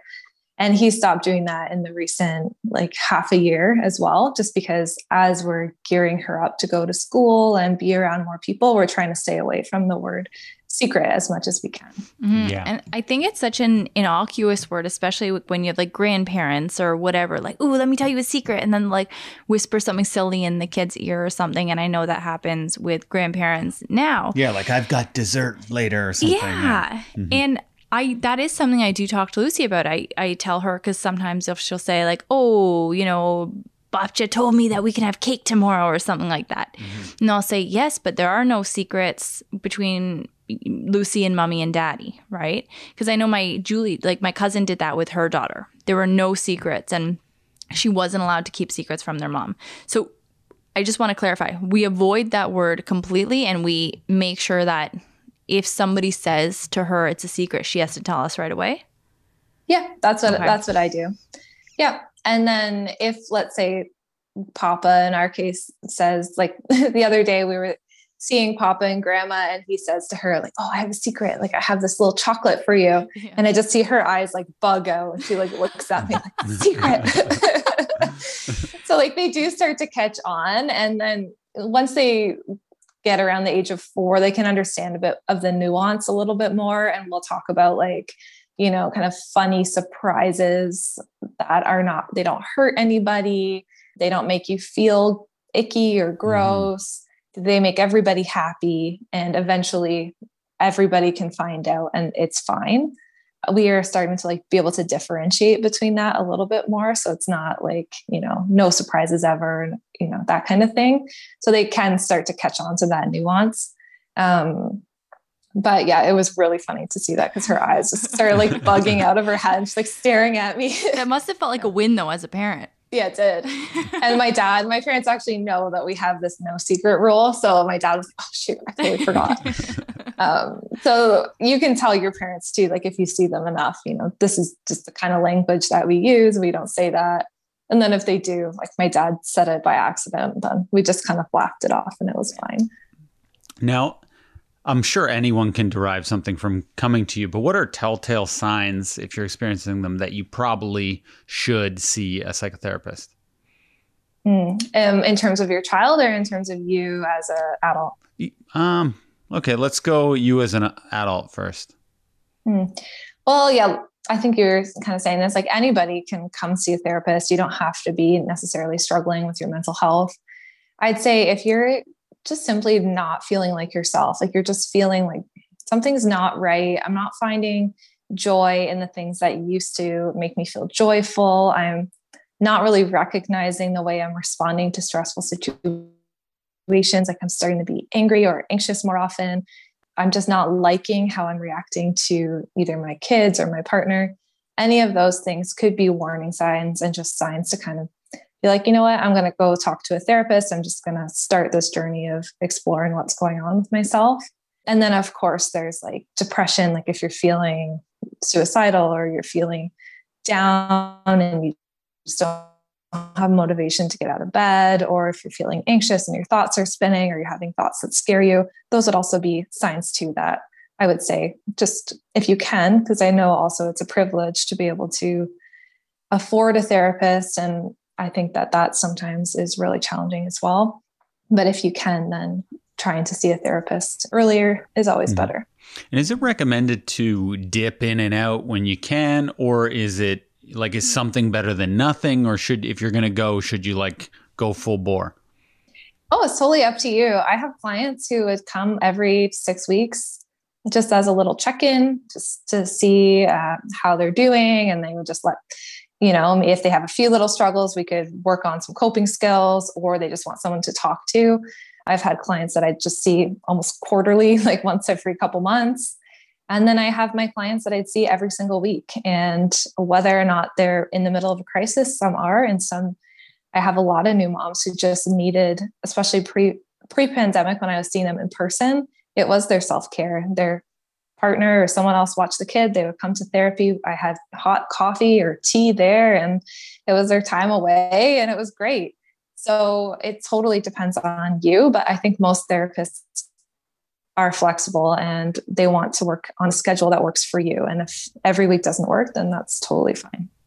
And such a large percentage of new moms do have some kind of mood disorder after having a baby when they're in the postpartum period, you know, whether it's just the baby blues, which I think is so common, whether it's something, you know, like on the most severe end, which is like a psychosis type thing, I guess. But do you see a lot of that? And how can a therapist, a psychotherapist, help new moms through that time? For sure. Yeah. The rates of, I was just posting about this today, but the rates of postpartum anxiety and depression pre-pandemic was 1 in 5 of every new moms would struggle with postpartum anxiety, depression, OCD. So one of the postpartum mood or anxiety disorders. And now there's newer research that's just come out saying like triple, like the rates are triple what they were. And so it was 25%. Now they're saying rates are closer to 75% of new moms are struggling, which is just, it's crazy. It's really disheartening and it's really sad. So yes, a therapist can definitely help. I would talk to a therapist as well and ask what kind of training they have, because there is specific training for working with moms in the perinatal period, because moms in the perinatal period do have a unique set of struggles that if you're not in that period, like for example, the lack of sleep, the body changes, the hormone changes, all of those things that are unique to that specific period of time. So it's nice to have a therapist who is familiar and understanding. And also even some of the anxious thoughts that can come up, thoughts of harming a baby, stuff like that. Therapists that are trained in perinatal mental health, like have an understanding of those thoughts as well. And there's definitely so much hope. There's so much research out there and ways that we can help you, give you coping tools, help you set your life up like that nest I was talking about before, so that you don't have to struggle in that same way. Mm-hmm. Do you think post-pandemic you'll ever go back to in person again? Or is this just like, hey, this is better doing it this way? Oh, I can't wait to go back to in person. Right. Yeah, I will be back for sure. There's something about, like I said, before the pandemic started, I had an office, I had coffee, I had a couch, like it was comfy. And it's just like a way moms would always bring their babies in. I had a whole play area for the babies. Like it was something to do to get you out of the house. And I think that that part is really missing right now. And I can't wait to get back to that once this pandemic period is over. And where is your practice? I know you're in Ontario, but I don't even know how close you are to us. I don't know where you guys are either. Where are you? Hamilton. Oh my word, we're so close. That's funny. I'm in Niagara. Oh, nice. Wow. Okay. So yeah, we just moved to Niagara actually during the pandemic. I was in Guelph before. We were in Guelph for over 10 years and our family lives in Niagara. And so during the pandemic, we moved closer to being near my parents, and it's been really great and helpful. But yeah, we're very close to each other. That's funny. Awesome. Yeah. So let's say someone in India is listening to this 2 years from today, pandemic's over, they catch this podcast. Would you be willing to Zoom with them, or after pandemic, is it just, no, you have to be in the Niagara area? No, I'll still definitely be doing virtual work, but unfortunately being a registered psychotherapist here in Ontario, you can only work with people in Ontario. Right. Oh, so I didn't know that's that. Interesting. Yeah, that's just part of the college here. And that's part of why I have Our Mama Village through the courses, because through the courses, you can take them anywhere across the world. But my actual in-person practice will have to stay in Ontario. Well, whether you're in India or Turks and Caicos, in Qatar, we have big listenership in Qatar for some reason. Oh, really? Yeah. Oh, that's so cool. But if they are listening, where can anybody who is not from Ontario or those in Ontario find you online and, find your resources? For sure. They can find me at ourmamavillage.com or on Instagram or Facebook at Our Mama Village. And that's MAMA, because I know sometimes people don't know about the spelling because there's different ways to spell it. But yeah, I'm all over all of those platforms. You can find me there. Amazing. Jess, thank you so much for sitting down with us again. And it feels like the first time though, because seeing Zoom. you, from a phone, it's a way different vibe than seeing you. And I'm sure in person it would be even better. Yeah. So maybe the next one we'll do an in-person interview. Especially since we're so close. We'll do it in your office with the hot coffee. Yeah, there you go. Once I'm back into an office. Yeah, it's super fun to actually see you guys. And I feel like the last time was so short. It was maybe just a couple minute phone call. Was so wow. quick. Yeah. Yes. It was. Yeah, quick, that was before. I think back then we were doing 5 calls an episode, and now we've realized you were just doing call-in episodes, right? It was crazy. It was really stressful, but I believe that. No, this is great. It's so nice to have a longer conversation. I like it. Big time. But Jess, thank you so much. Everybody, go check out Jess's page. Again, the most shareable graphics ever, and truly, thank you so much for your time today. Have a great week. You're so welcome. Thank you so much. Bye. Bye-bye. That was Jess. The secret's out. Secrets aren't good. Don't tell secrets. Don't have secrets to get out. But it makes so much sense. And I really just loved that conversation because it kind of helped, cement. What do you say? It made me feel good about what I already knew. It helped confirm what you already knew. Yeah, and what I felt to be the right thing to do. So, the next step I think here is we just got to let everybody know that talks to Lucy, like the grandparents. No more secret talk. I've stopped doing it. Yeah. Do you ever feel bad when we have to tell a grandparent, you can't use this word around our child and we're going to call you out if you do? No, I felt bad once because your dad once was like, hey, give me a kiss, Lucy. Oh, and you were like, you have to ask for consent. And you got really serious. And it was like he was a predator all of a sudden. And then he's like, okay. And then he noticed that sometimes we'd be like, give me a hug, Lucy. And he'd be like, you didn't ask for consent. You just ordered her to. So we stopped doing that around John and Babsha. And yeah, when she's really close and, you know, she's just being cheeky. But if she really doesn't want to give somebody a hug, obviously we don't make her. But yeah, that was like first week. I was still trying to figure out how to implement those rules. So I do get nervous when it comes to these things. Yep. But, you know, we're living, we're learning, and we're using Hellabello. But now let's get to our next interview with Sherry Torkis. Now, if you are looking to know how to reintegrate into society, you might want to give this one a listen. I am totally clueless. Every week I'm learning new stuff and hearing misinformation, and I'm scared to get back out there in society. I mean, I've lived in this bubble for so long. What's it going to be like once I'm out there? Am I going to hug anyone ever again? Am I going to shake a hand? Am I going to be carrying around Clorox wipes? The answer is yes. I am definitely going to be doing that. But before we get to this interview, let's tell everyone who we are supported by. We are supported by Bravado Designs. Of course, my favorite bras that exist and the best nursing bras that I've ever heard anybody talking about. Hey, my favorite bras too, Alex. Why do I keep getting left out of these conversations?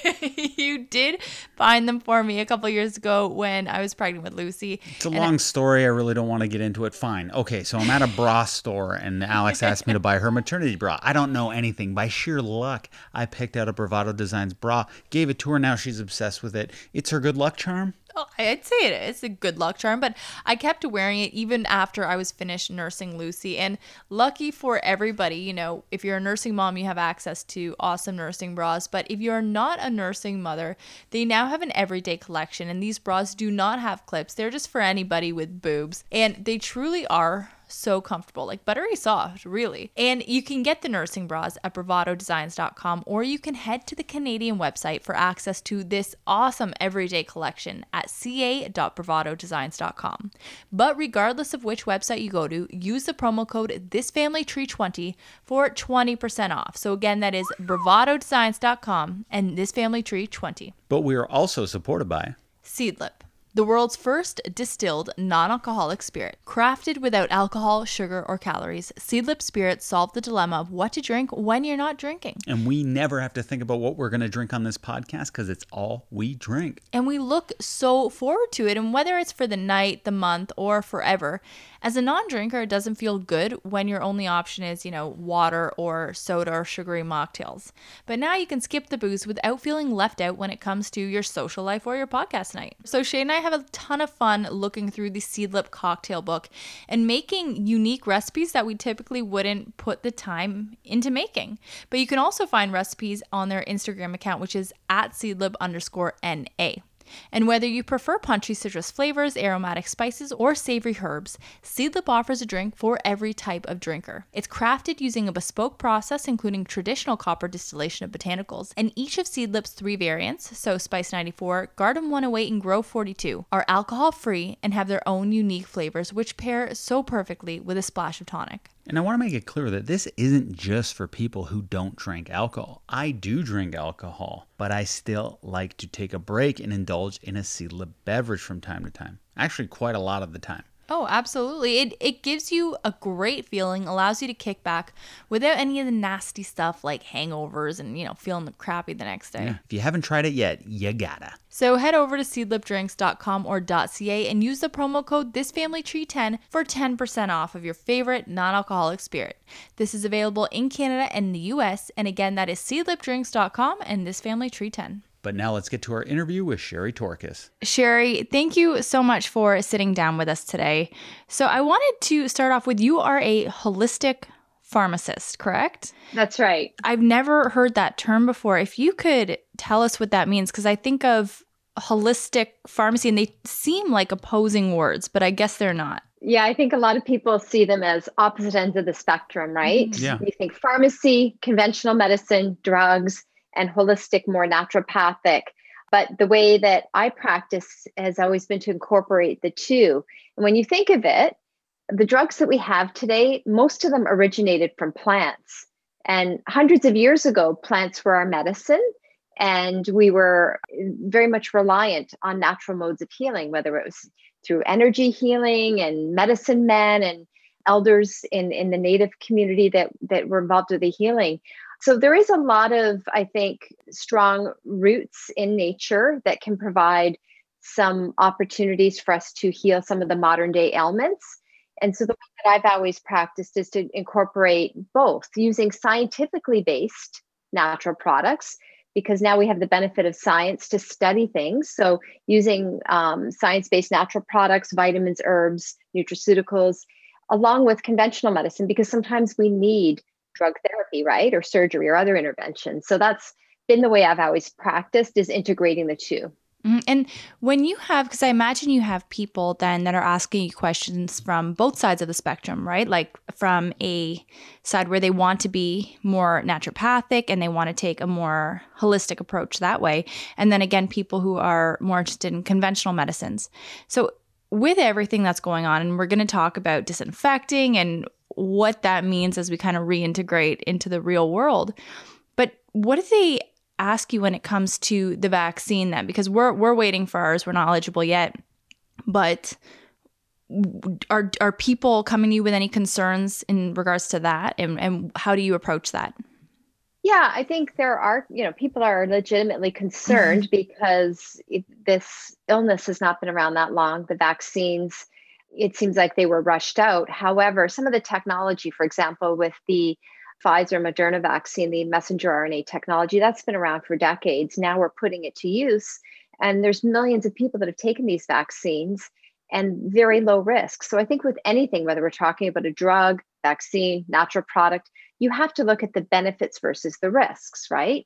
And with what's happening with COVID, the fact that people our age, 30s, 40s, 50s, are in the hospital dying or becoming COVID long haulers where they're having severe lung disease that is lasting forever, changes in their smell and taste, ongoing gastrointestinal issues, blood clotting issues. So, COVID is a really serious illness. And I think as a society, if we're looking for our way out of this pandemic, it is to get herd immunity. And how do we achieve that? Through people acquiring the disease, unfortunately, and through vaccination to give us some immunity. So, I understand people's concerns, but I always say, and I don't want to tell anybody what to do.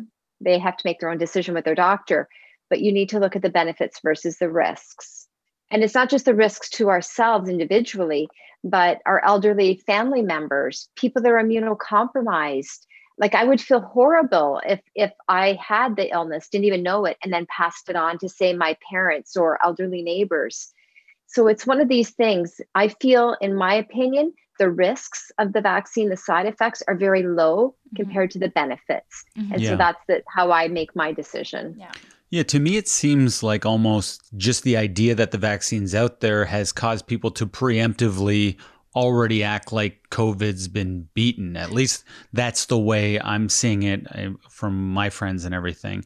And my wife, who you're talking to right now, is immunocompromised. She has lupus. And my mom has lung cancer.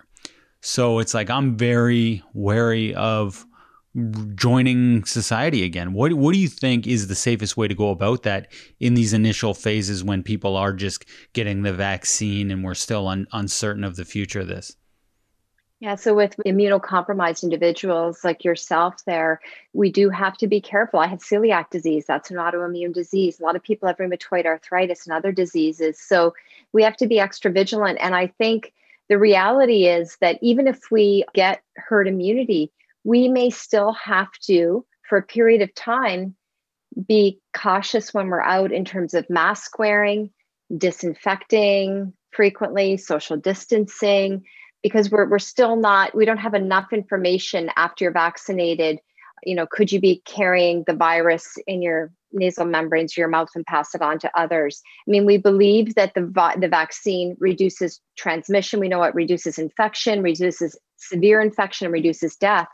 But there's still things we're learning. And it's unfortunate some people are, they're so, they've had it with the pandemic and I see people protesting, no more lockdown, no more this, no more that, no masks, no vaccine. I'm like, oh my goodness. Sometimes we have to work collectively as a member of society and do what's best for the majority and be open-minded to the fact that, there is no pandemic, there is no ulterior motives here.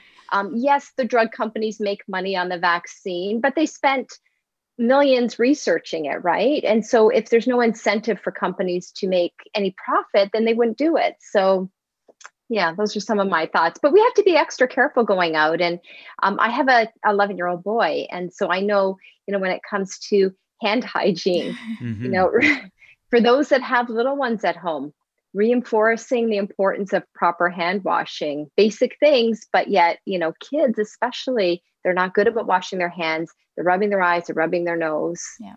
So you wash your hands, but then you touch a doorknob. So like, how long does that wash last? How long do germs stay on your hand if you touch a doorknob? Like how effective is even hand washing? I'm always wondering. Yeah, so hand washing is effective for sure in removing not just dirt, but viruses, germs, bacteria. So soap and water is always the best way to wash your hands. If that's not available, using a hand sanitizer, alcohol-based hand sanitizer. But yeah, if you wash your hands and then you are going out grocery shopping, now they're sanitizing the carts, but there's varying levels of cleaning detail, right? Some of the teenagers that are cleaning the shopping carts, they've been standing out there all day. Maybe they're not doing the most thorough job. So if you want peace of mind, carry your own wipes. Like I carry wipes in my purse. I have them in my car. The Clorox makes those on-the-go wipes. They're handy because they're small packages. They fit anywhere, and it gives you peace of mind. And then you wash your hands when you get home after you've handled the wipes and the shopping carts and everything else. But they're good because if you have disinfecting wipes, you can clean handles. You can clean, like say you're in a store and you have to use the restroom. A lot of places have entries. They don't have the doors anymore that you have to touch the knobs, but some do. And then the faucets in the bathroom, the toilet handle to flush the toilet. Those are like big time germ infested places. So, using disinfecting wipes for those are really good. But keep in mind that when you're disinfecting objects, it's different than what you're doing to clean your hands. So the wipes that I mentioned, those Clorox wipes, they're great to clean surfaces and objects, but they're not intended to be used on your hands. So when it comes to hands, soap and water or alcohol-based hand sanitizer, or you can go into a natural product store. There's different hand sanitizers that have natural things like thyme and eucalyptus or peppermint, things like that. They're also effective, and in the right amounts, they can be helpful. And I just wanted to clarify that. So they are effective, those natural ones. And what do you mean the right amounts?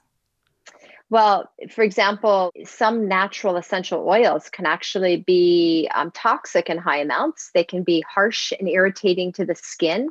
So it really varies, whatever, depending on the essential oil we're talking about. Tea tree oil, for example, a couple of drops might do the trick, but you don't want to use it full strength because you can end up with a burn on your skin. Lavender, cinnamon. Mint? Because I once put peppermint essential oil in my bath water, got in the bath, and then it was like that cold burn, and I was like, I couldn't get a chill out off my skin for hours. It was horrific. Yes. What are some disinfecting myths? Yeah, so I think when it comes to some of the myths, people often don't know what's the difference between, say, cleaning and disinfecting, right? So cleaning is removing dirt, it does help remove germs, but it's mostly dirt. So muddy hands, things like that, cleaning surfaces. But disinfecting, we're talking about products that actually help to kill the viruses, the bacteria, and fungi. So certain products will have right on their packaging that this kills, say, 99.9% of viruses, bacteria, and germs. So that's one of the big myths between cleaning versus disinfecting. I think that the way that we clean and disinfect objects also needs to be thought of. One of the surveys that was done recently, the Leger survey, found that over, I think it's like 60% of Canadians are concerned with the level of disinfecting that's happening. Mm-hmm. And people think that, you disinfect something, it's going to stay that way. It doesn't. If you're disinfecting, say, a handle or something, and somebody has COVID and they sneeze or they cough and they touch that object, that virus can survive there for a period of time. So that's why you almost need to disinfect continuously. Mm-hmm. So it's not something where if you say you disinfect one time, it's good for the day. it doesn't work that way. You need to frequently disinfect things. Mm-hmm. Now, when the pandemic began, we were like most cleaning our groceries. Like it would take us like 2 hours. We did our groceries delivered, and then we'd be getting wipes and we'd be wiping down the wipes. Like, how much is too much? Is there too much? Is it like better safe than sorry? Like we've stopped doing that now, by the way. So I think I did the same initially because we were told that, you have to be careful. And then they found out that, yes, viruses like COVID will survive, but it's on hard objects, like hard metal objects. So for example, they're not COVID and other viruses, they don't survive long on papers and plastics and things like that. It's more of the hard metal objects that they will survive longer. So do you need to disinfect your groceries? Right now, they're saying, no, you don't need to disinfect your groceries. If it makes you feel better to wipe them down, go ahead. But we wash our produce anyways, but yeah, it doesn't hurt to wipe down, but I don't think that is certainly research has not found those to be common modes of transmission. It's a respiratory virus. It's spread by droplets. So it's primarily being in close contact with somebody sharing their airspace. And especially, it's not just talking, but if you're in environments where people are yelling and shouting or singing or exercising because you're breathing a lot more, then that can spread the viruses easier. So when we're just along those lines, if we're going for a run or something outside, right, should we be, or if we see somebody running, should we like take some extra steps away from them because they are panting harder? Like when you see somebody working out? That's hard to measure. Generally speaking, transmission outdoors is lower than it is indoors, because if you're indoors, that air is just kind of in a small room. But if you're running outdoors, say you're running by and someone else is running by, chances are you're not going to run within a few feet of that person, right? So I wouldn't be too worried about that. Okay. And what are your thoughts on handshakes, hugs, things like that? Like even like, let's COVID aside, like just for getting sick in general, is that a bad practice? And do you think that that's going to go the way of the dinosaur going forward? It's hard. I come from a family Hungarian background, and we hug and kiss everybody. And even when we're meeting somebody for the first time, but I think we've all been, started to change our practices, and, we're waving, we stay at a distance, we wave, people are doing the elbow bumps. Yes, it's true. Handshakes and hugs and kisses, you're getting in that person's personal space. Yeah. Aside from COVID, cold and flu. Now, we had a record low incidence of influenza this season because we were social distancing and we were masking. So, it's you've got to, I guess, find the right thing for your family. If everyone's been vaccinated and healthy and not been around anybody in contact, yes, have your family hugs and kisses. But otherwise, I think you have to be careful. But will you be pulling handshakes like outside of family members going forward? Do you think a handshake is something we're going to keep going with? Yeah. You know what? It's hard to say whether the handshake will come back or whether it's going to be like the fist pump and the elbow. I prefer the bow. I prefer the bow to the elbow thing. I can't get on with the elbow thing. I don't it's like weird. the elbow thing either. It looks weird. It feels awkward. This is very nice. This is like what they do in Thailand, Sawadika. Yeah. No, and I think there's beauty to that. And that actually comes more naturally to me, even though I've never done it, than this thing.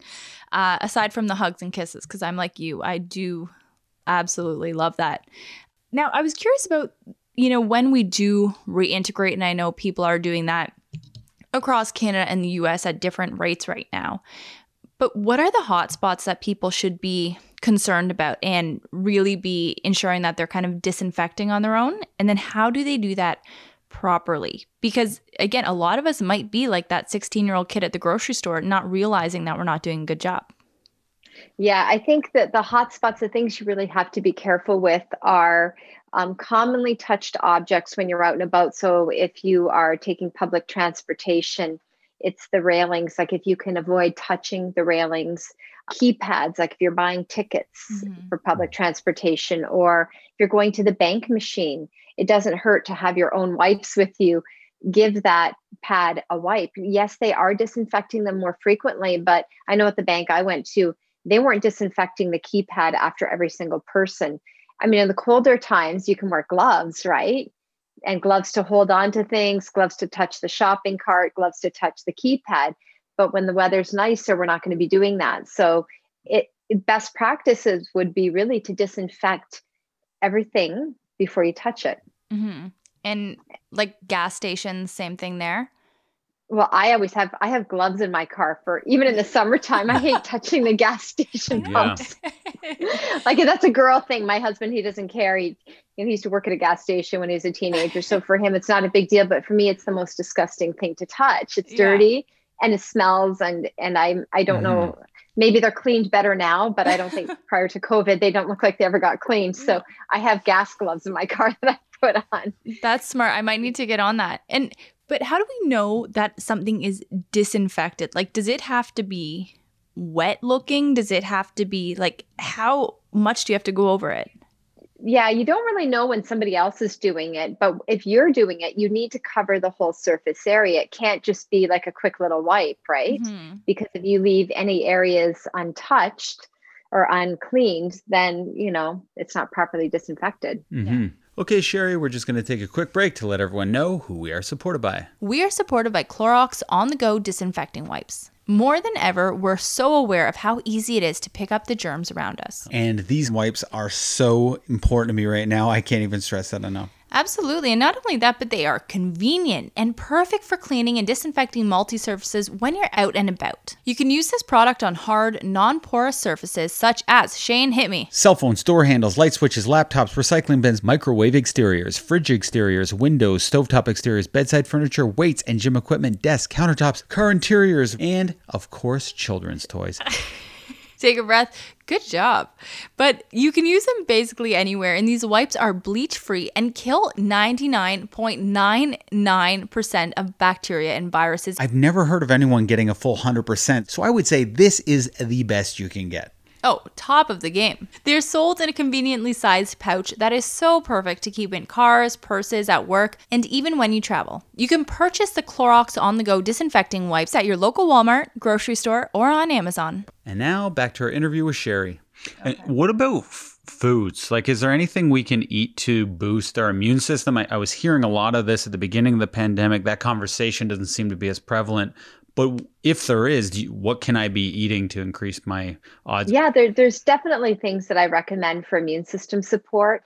Vitamin D would be top of mind in supplement form. Now, there are foods that contain some vitamin D, like egg yolks and liver and things like that. But it's real, and mushrooms, if you put them in the sunlight, they can, make a little bit of vitamin D. But I would say vitamin D is really important because most people in North America are not getting optimal amounts. And there's been several studies that have found people that had worse outcomes with COVID had lower levels of vitamin D. And it's one of those vitamins that has a very safe usage, like a very good safety profile. So I would say vitamin D rich foods and supplements. Vitamin C, also very important for the immune system. When we think vitamin C, it's, the citrus, like the oranges and the grapefruits, lemons, but also berries like strawberries, great source of vitamin C, all the berries in general. Bell peppers, they also provide a good source of vitamin C. And then vegetables, things like spinach and broccoli have a little bit of vitamin C. We take vitamin C and D in supplement form in our house. We also take probiotics. And I would say probiotics would be another good choice to provide your system with beneficial bacteria that helps to keep out pathogens. And probiotics also have some direct immune effects too. So a good probiotic supplement, and again, the food form to get some beneficial bacteria would be your yogurt, kefir, kimchi, kombucha, things like that. Other foods, your best choice is always to eat raw, fresh foods and stay away from the packaged, processed, and prepared. Because when we're eating real food, shopping in the produce department, that's where we're going to get the most vitamins, minerals, and nutrients to support our body. And our immune system needs things like the vitamin C and D, but also zinc and selenium. So you can, get whole grains and nuts and seeds. They also provide some of those trace minerals too. What's better, to get it just from the food or get it from a supplement, or does it not matter? Well, food's always your best bet for nutrients, because when you eat a food in its natural form, so say with vitamin C, if you're eating the orange, not only are you getting vitamin C, but you're getting fiber and other nutrients. But it's hard to get enough vitamin C just through diet alone. You'd have to be having like multi servings of vitamin C rich foods. So what I always tell people is food should be your main source of nutrition and vitamins, and then complement what you're getting with a supplement. So you take a multi, or you take a little extra vitamin C or vitamin D. That's a good way to complement what you're getting through your diet. Kind of a weird question here, and I'm not sure if you have the answer, but my mom's going through chemotherapy right now. Can that can that kill COVID or another flu virus because it's so severe? The chemotherapy, no, not. I don't think it has any effect like that. Unfortunately, when people are going through chemotherapy, they become more vulnerable because their immune system, their white blood cell counts are often lowered. So you have to be extra careful with that. And usually people that are undergoing chemotherapy are on priority to get vaccinations for that reason, because they are more vulnerable. And now, you mentioned, I know there's been, and I think this is a part of the vaccine hesitancy that you see in a lot of people. They say, oh, well, if it's just about protecting me, I don't care about getting protected because I'll be fine. And they said it doesn't really make a difference in protecting other people. But earlier on, you said that it does lower the instance in which you can pass it on. So in regards to his mom, should her caregivers be getting vaccines? Like, will it help her if they are vaccinated? Yeah. And, typically they are recommending that the person who's most intimately involved in the care of somebody who's immunocompromised or elderly or at nursing home situations, that they are vaccinated as well. Yeah. Okay. Yeah, it's tough because my stepdad, he's convinced that he's going to get a blood clot from the one, what's the one? AstraZeneca. So he's holding out, and it's like, it's so tough to talk to these. Well, how old is he? He is 55. So he's 10 years younger than my mom. So he's close, though, to being eligible, depending on where you live. I mean, he's eligible. It's 40 up now where we live. Well, 40 and up for AstraZeneca, right? But I mean, for the Pfizer vaccine, most places it's 60 and up. So very soon he'd be eligible. But here's what I would say, and I had a conversation with a doctor about the blood clot thing.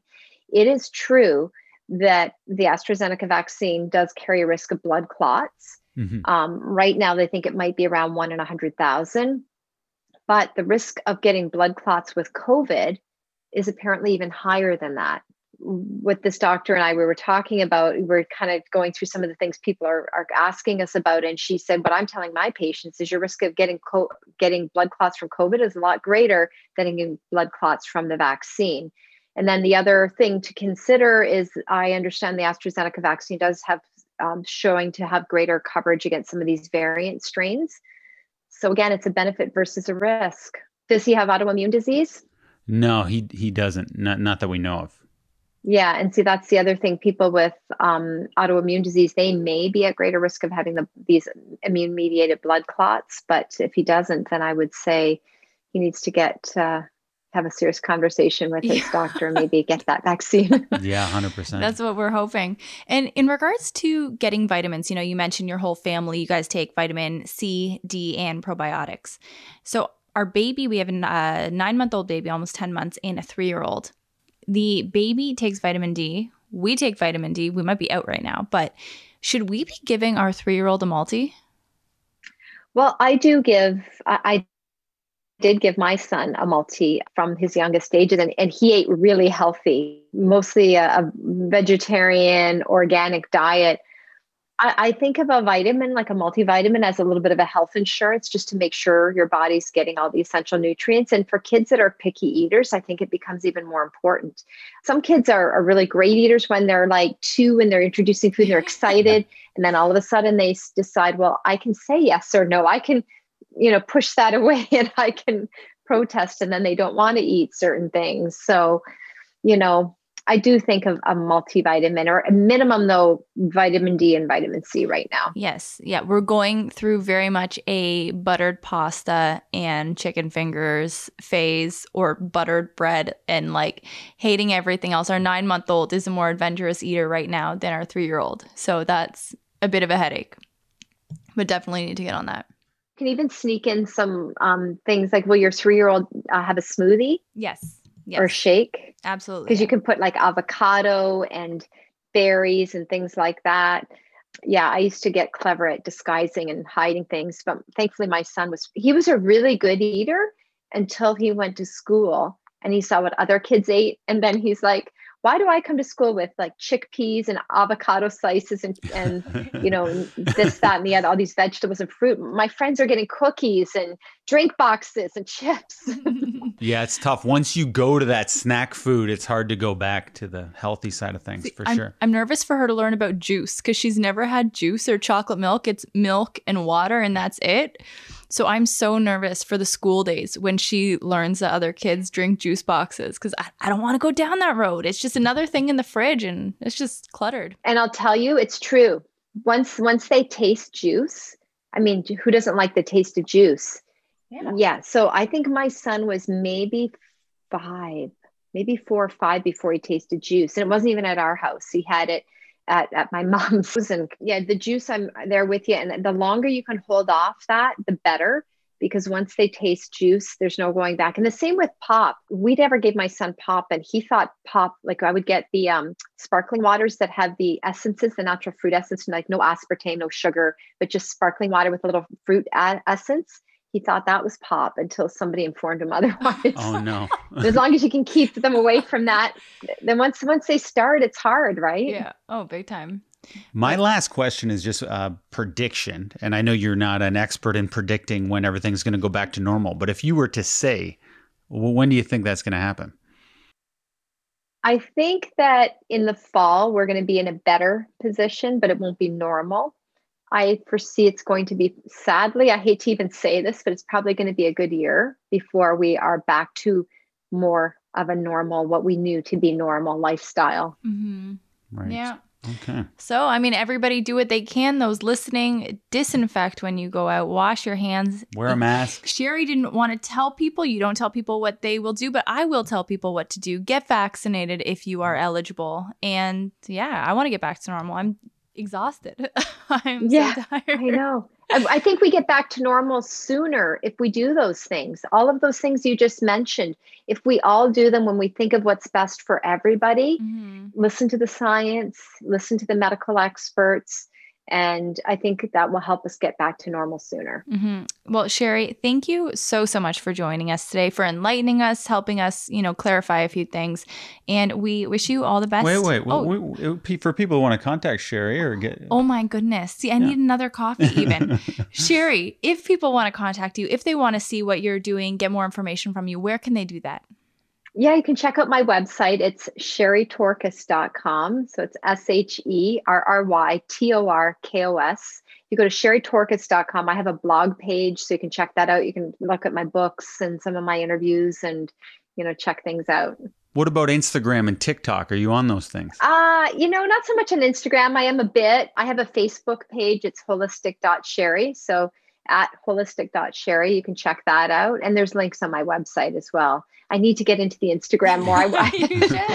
Too much social media for me, though. It's tough. Well, Sherry could get verified right away because she's got books out. You're a public figure. So you'd be able to get one of those fancy blue check marks by your name, which is very helpful. Yeah. But anyhow, Sherry, again, thank you so much for all your help today. And we wish you the best.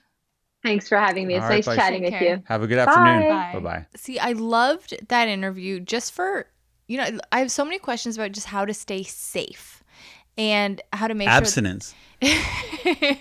That's, I guess, what we're doing right now in regards to life. Yeah. We're abstaining from everything. But when we get back into life and we are not abstaining anymore, just, I guess disinfecting and hand washing and avoiding gross things in public areas are like the condom of COVID. The condom? Yeah. If we're using the sex analogy. Shane. Oh, okay. Sorry. I was just saying abstinence. I wasn't saying that's not an analogy. Abstinence applies to other things.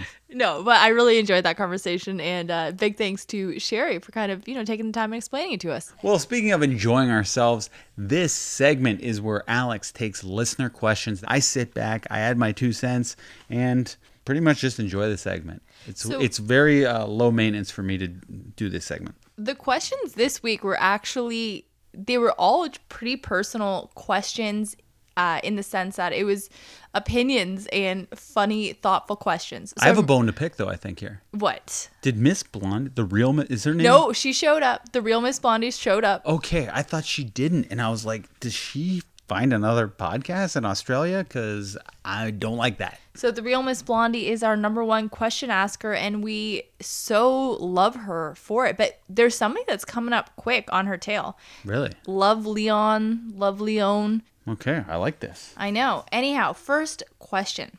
What is one personal and one team goal that you have for the week? So I'll start because I had some time to think about this. My personal goal, we kind of actually already hit on the pod and made a plan for it, but that was to get more writing done for my book.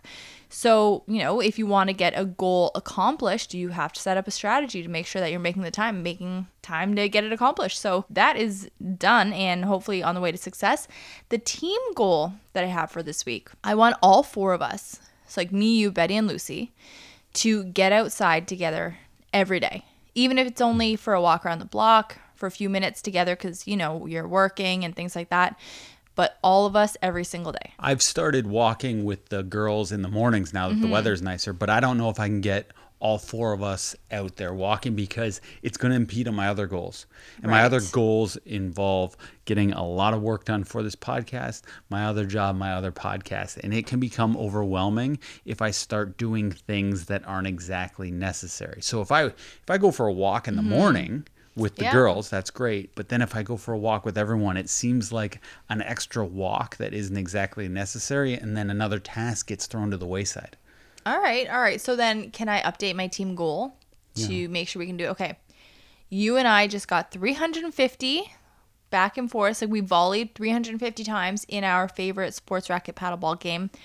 I want to get 400 this week. Okay, yeah, I think we can get 400. We're obsessed with this new sports racket paddleball game, and it's getting quite competitive and interesting and scary because we play on a street that cars go on. Like it's like the whole car, but we don't stop. Today, a woman saw me picking up the birdie and started gunning it at me. She wanted to kill me. She was playing music very loudly, blaring it out of her car. She was in her 40s, and I couldn't get her license plate, but she actually wanted to hit me and kill me. So she was going slow when she took the corner to turn on our street, and then when you were in the middle of the road picking up the birdie, she actually floored it and started going quickly towards you. Went by us so fast with this country music blaring. It didn't look at us. And did you notice the back of her car was taped together in one spot? No, so it's gonna be very recognizable because she had silver tape on the back of it. Yeah, well, it made me very uncomfortable. She was incredibly mean. Okay, team goals. That's it. Do I answer this? Yeah, I need a personal goal and a team goal from you. Personal goal. Reading every day. Like we talked about off the top. I need to read 60 pages of this book a day or I'm going to be humiliated in my book club. Okay, and team goal. I say let's try a week of no arguments and being kind to each other. That's funny because I wrote that down initially before I put the getting outside every day and then before I updated it to getting 400. Let's try it. So a week of the way I had it written was no spats. No spats. I like that. All right, so next question. What stage of the pandemic do you think that we're in? So I'm hoping it's the death rattle last. You are not. You love the pandemic. No, Shane, I would like to go to that movie theater that I rented out with you. Oh, I know, but I think you would be perfectly happy in a way. I'm adaptable. What do you mean you're adaptable? Well, I can adapt to situations. But I think you're scared secretly in a way, to leave the pandemic life. In a way, because you're working from home, I'm working from home, and that is so difficult in a lot of ways. But it's great because then I have you here to help out and things like that and to be with the girls, which you are doing 5 times more than you used to when you had to commute. What's 5 times 0?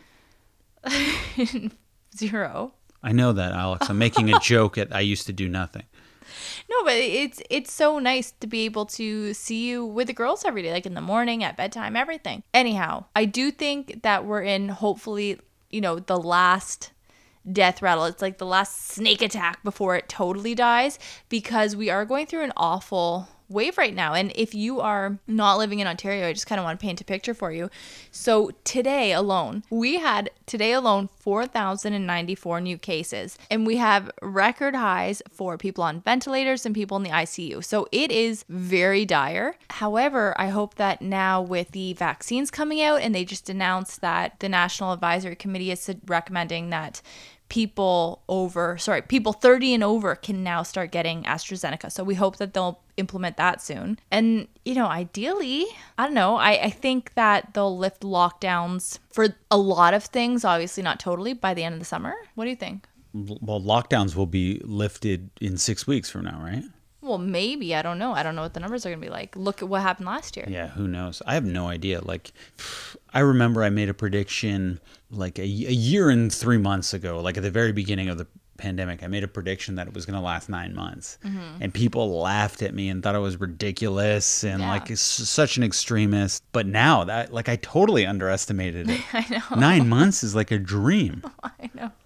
Like, our daughter's almost 9 months old, and She's over. She's almost 10 months old. Really? Yeah. Oh my goodness. She's going to be 10 months in May. That's nuts. And at the beginning of this, she wasn't even born. No. She was like the thought of, like, it seemed like Betty was going to be born so far away when this pandemic first struck. So any prediction, I don't think is reliable. So I refuse to make one. Yeah. I'm taking a stance.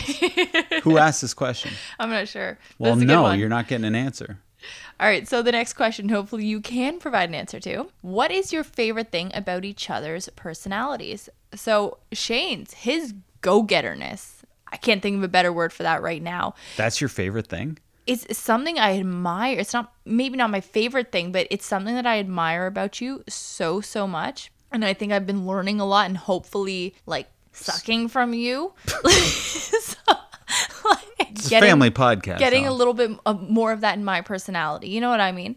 Because I'm not a go-getter. People that listen to this, you guys know I like to go with the flow. I like to keep it real chill. But I really admire how hard you work to make things happen. And I mean, just we were talking about you not having your high school diploma and then going to college, not finishing college. You're in an awesome job. You get to do what you love to do, and in so many avenues, with different podcasts, with short films that you've done, with your everyday job.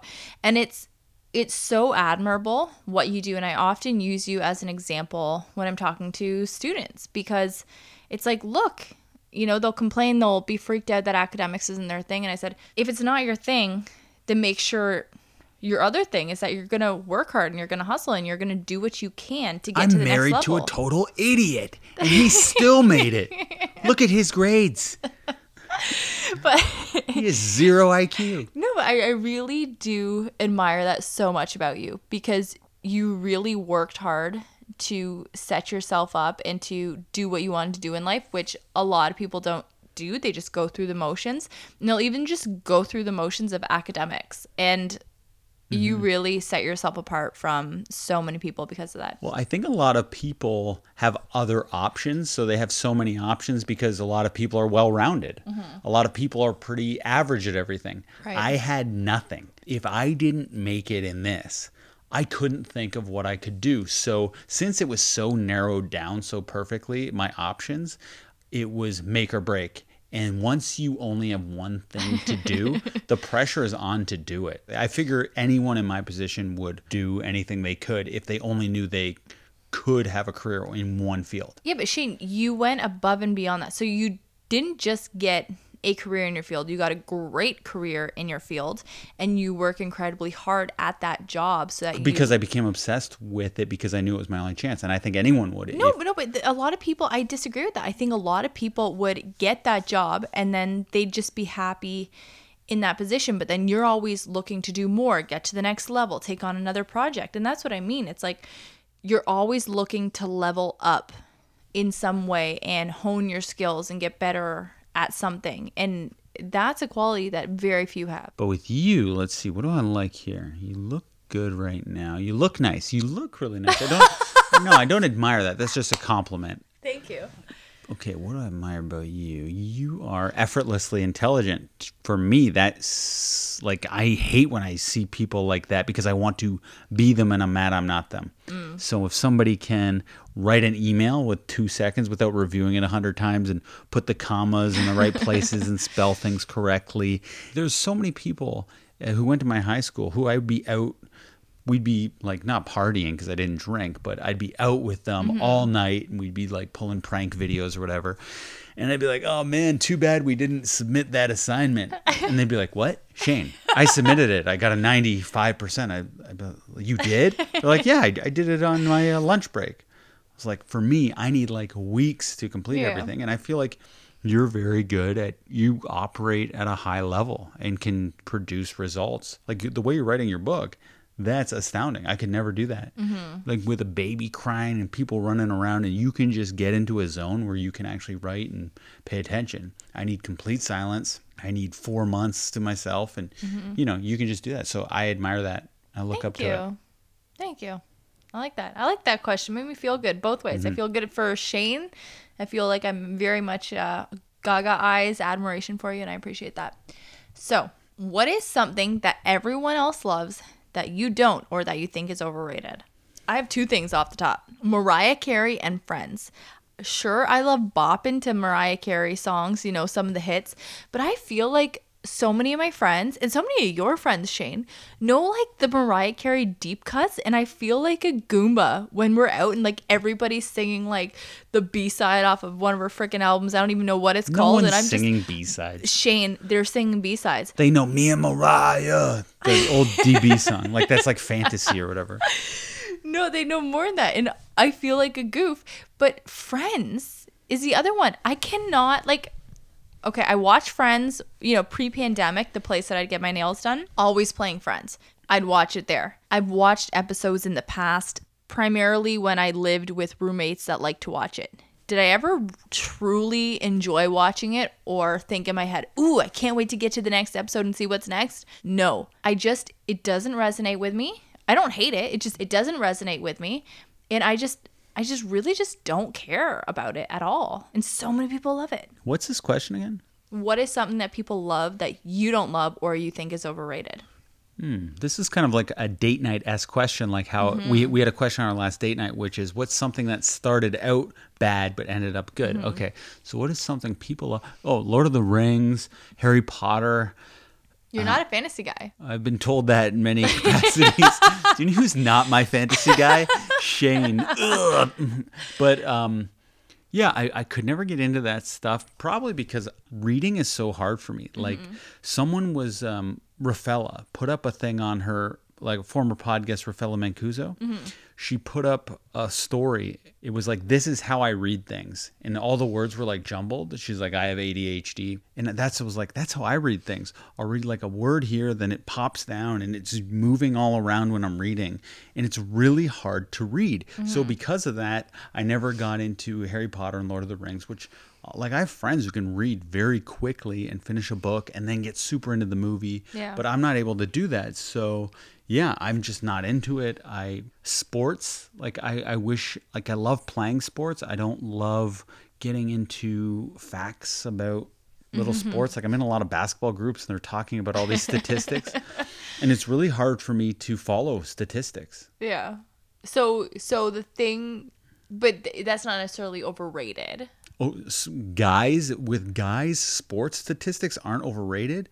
You should see That's all these guys talk about. And I got to pretend I know what's going on. And I'm scared to comment in the group chat because I'll say something stupid. And they write diatribes about every single minute detail of the game and what this means and what trade deadlines and salary caps. I cannot follow this at all. And it's so overrated in my brain. All right. I like that. And see, it's funny because with the fantasy stuff, and I characterize Game of Thrones, which I was so into because I love fantasy novels. Like I came out at the perfect time for Harry Potter. So I was so into Harry Potter. I've read every book like 4 times. And Lord of the Rings, love the trilogy, love the books. Game of Thrones, have read all the books to the point that they're at and watched the show. And it's just something that I love so much, and it's so easy for me to get into because I think my brain also works that way, and it's great with fantasy. What do you mean your brain also works that way? Like my brain works in a way where if I'm reading a fantasy novel or watching a fantasy show, that's just, I guess I have a creative brain in the sense that, like, with writing and reading, you know what I mean? That's what I'm good at. So if I'm reading a fantasy book, it's like my brain's just working. It's trying to figure out the end, trying to figure out what's going to happen. And I love it. And like, I love it so much. And I love consuming that. But then you're more of a rational person. Do you think that comes into why you can't get into stuff like that? Am I rational? Jeez, You're no super rational. No one's ever told me that before. I'm rational. I like that. Feels so adult and responsible. Because I'm rational, I can't like fantasize. Yeah, I'm wondering if that is a part of it. Come to think of it, yeah. As a child, I always had trouble playing with action figures or doing anything like that. And getting into cartoons as a kid was hard for me. Okay. So yeah, that could be it. Action films, superhero films, I could never get into. Anything with emotional through line, I'm really good at following. But anything else, I'm terrible at following a plot, characters' names, where it's going. Spy films I could never do. Like, yeah, only emotional indie films I'm good at watching. Okay, so when the girls, one thing that I've been excited for about parenthood since I was a teenager was for when my kids are old enough that I can read them Harry Potter. Like, I will sit there at night and read with them in bed, and I cannot wait to do that. Are you going to sit and read the books too, and I'll read it to you as well? Am I just listening to the book? Or am I reading? Yeah, you're like, no, you're listening and cuddling with the girls, so I'm reading it. Sure, yeah. Speaking of fantasies, I fantasize about that, and I have for like 2 decades now. I cannot wait for that moment. Anyhow, next question. What are your favorite things to do during lockdown? Eat. I love eating Taco Bell. Taco Bell's amazing. For me, okay, it's sports racket paddleball, drinking coffee in the morning. I love our coffee routine. Coffee. But it's like more than just a regular coffee. Like, we bought a really beautiful French press right before the pandemic.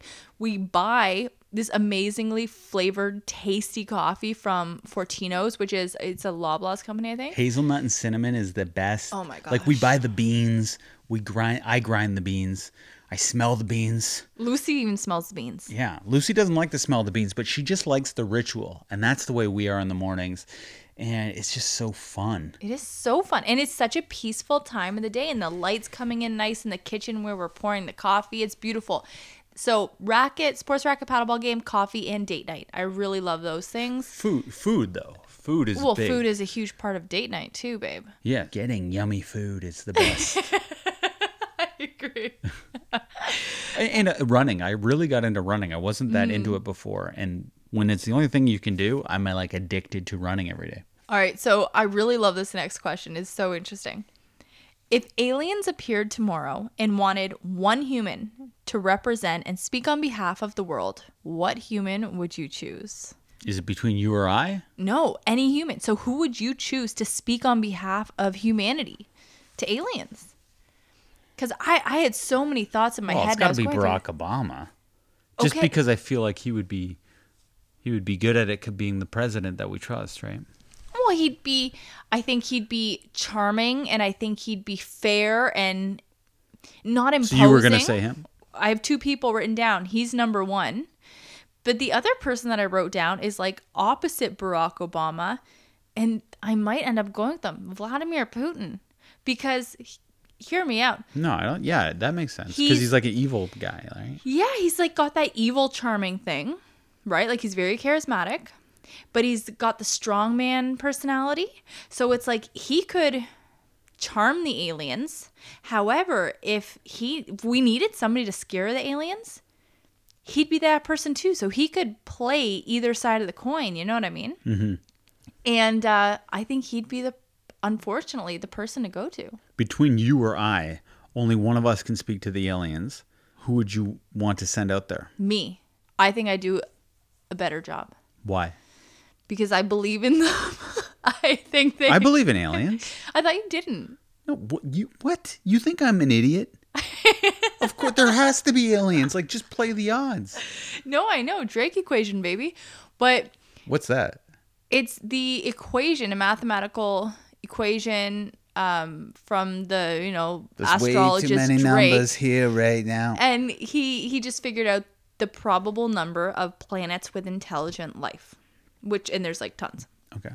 So why you? Keep in mind, these aliens aren't going to be like attracted to you in any way. No, so you're not I'm not thinking think they are. They're not going to be attracted to you either. You never know. But why you over me? Because I think that, I'm the rational one here. well, I'm the effortlessly intelligent one here. Yeah, but I put so much effort into trying to be intelligent that could pay off. And I feel like I'm more swaying than you. Okay, that is 100% true. And if they turn out to be scary aliens, I just start crying, and that might get me into trouble. Yeah, and I have enough separation when it comes to extreme anxiety where I can be oddly calm, and I feel like you don't possess that. Okay, so you or Vladimir Putin? Well, Putin is going to win. But I mean, like, between you or I'm shocked, quite frankly, that you said you. Well, only because I think I'm excited about it, and it's like something I'd want to see. Alex, imagine you had to run the emails. Like, I know I take a while sending them, but everything is very effective, right? No, you're an incredibly effective emailer, and you are very good at persuasion, and making people see your side of things. So I do agree that you'd be very good at that. So would you say I persuaded you to believing that I'd be better? Yeah. Okay. So you win. There you go. That was the test. That was the ultimate test, and you win. I like that. Next question. Do you ever give your friends relationship advice, and would you ever say that they should leave their partner? So I only give them advice if they were to ask me. Other than that, I stay out of it. Like, maybe when we were 15, I'd be like, oh, he's a mean or whatever. I'd tell them. But in real relationships, only if they ask. And I wouldn't ever suggest that they leave their partner unless, something was unsafe, unless they were being their partner was incredibly disrespectful to them, or there was, obviously some kind of like abuse happening, whether like verbal, mental, physical is the obvious thing. But if everybody was safe and everybody was being respectable and I just didn't like the person, I wouldn't tell my friend that they should leave them just because I didn't like them or get a great vibe from them, because you can't judge how people jive and things like that. What about you? You can't judge how people drive? No, how they jive with other people. Oh, jive. Okay. Yeah, I give advice all the time. I'll give my opinion. I feel like I'm very intuitive in that way in relationships. When they ask, or if both, they're not asking? Both, yeah. I've had friends who've been like, I really like this girl. And I was like, I don't know. I've got a bad feeling about her. This happened. It feels like she's not into you in the way she should be at this point. If you're gaga for her, I'm telling you, I'm not getting the vibe that she's gaga for you. Anyway, I've probably been right 100% of the time. 100% of the time? Yes, and when something works too, I'm very good. Like, for instance, I set my friend up with his wife. Mm-hmm. I was on their first date with them. It was a double date. And I said to the person I was dating at the time, oh my goodness, they're already closer than you and I are. I said this to my date. And they've just met. And we've been dating for months. Wow, they're really going to work out. Anyway, they've been together for over 10 years at this point, and me and the person I was on that date with are broken up. Was that person offended that you said that to her? Yes, extremely. I was just making an observation. I have impulsive tendencies where I say things I shouldn't say. Well, I mean, you weren't wrong. It's a problem too, and I wouldn't give this advice to give other people advice, especially if it's unsolicited, like you're saying. But if the question is, do I do that? Yes. And I feel like the people I do bring it up to, I'm close enough with them where I get a pass. Right. It's like, that's Shane. He's like that. And it's funny how Shane is. Yeah. Yep. No, I get that. But you are incredibly intuitive when it comes to that kind of thing. All right. So our final question, Shane, this is for you. And it says, if this isn't too personal, how is your mom doing? Not good now. It comes in waves. Often she's in bed by like 7. She's very weak. So chemotherapy seems to really take it out of you, which I'm sure a lot of people know. I have no idea how it feels. It doesn't seem to be as excruciatingly painful, at least at this early going, as I thought it was going to be for her. It more is just like a lethargic feeling that she's experiencing. Her spirits are up. My mom is very brave when it comes to this. Like, she's not acting how I think a lot of people might think you would act in this situation. But yeah, hit and miss, day to day. And I would say even further than that, it's like moment to moment. So she'll have a good morning, bad afternoon, and then a great night, whatever. So it's, totally random. No, that's good. And that's it, babe. Well, thank you for ending with the cancer question, Alex. I like how you ordered these. I'm really going to bum him out at the end. Shane will really get a kick out of this. I'm sorry. Like, you are producing this segment, right? You know, like maybe put that one in the middle. Sorry, babe. Okay, but hey, everyone, if you enjoy this podcast, this episode, anything like Alex, give us a 5-star rating, give us a comment. We really do appreciate it. One comment is the equivalent to, I think, like 2,000 downloads. So they are so important, and we do really, really appreciate it. But just listening to this episode is enough, so no pressure there. But thank you so much for listening to This Family Tree Podcast, episode 83.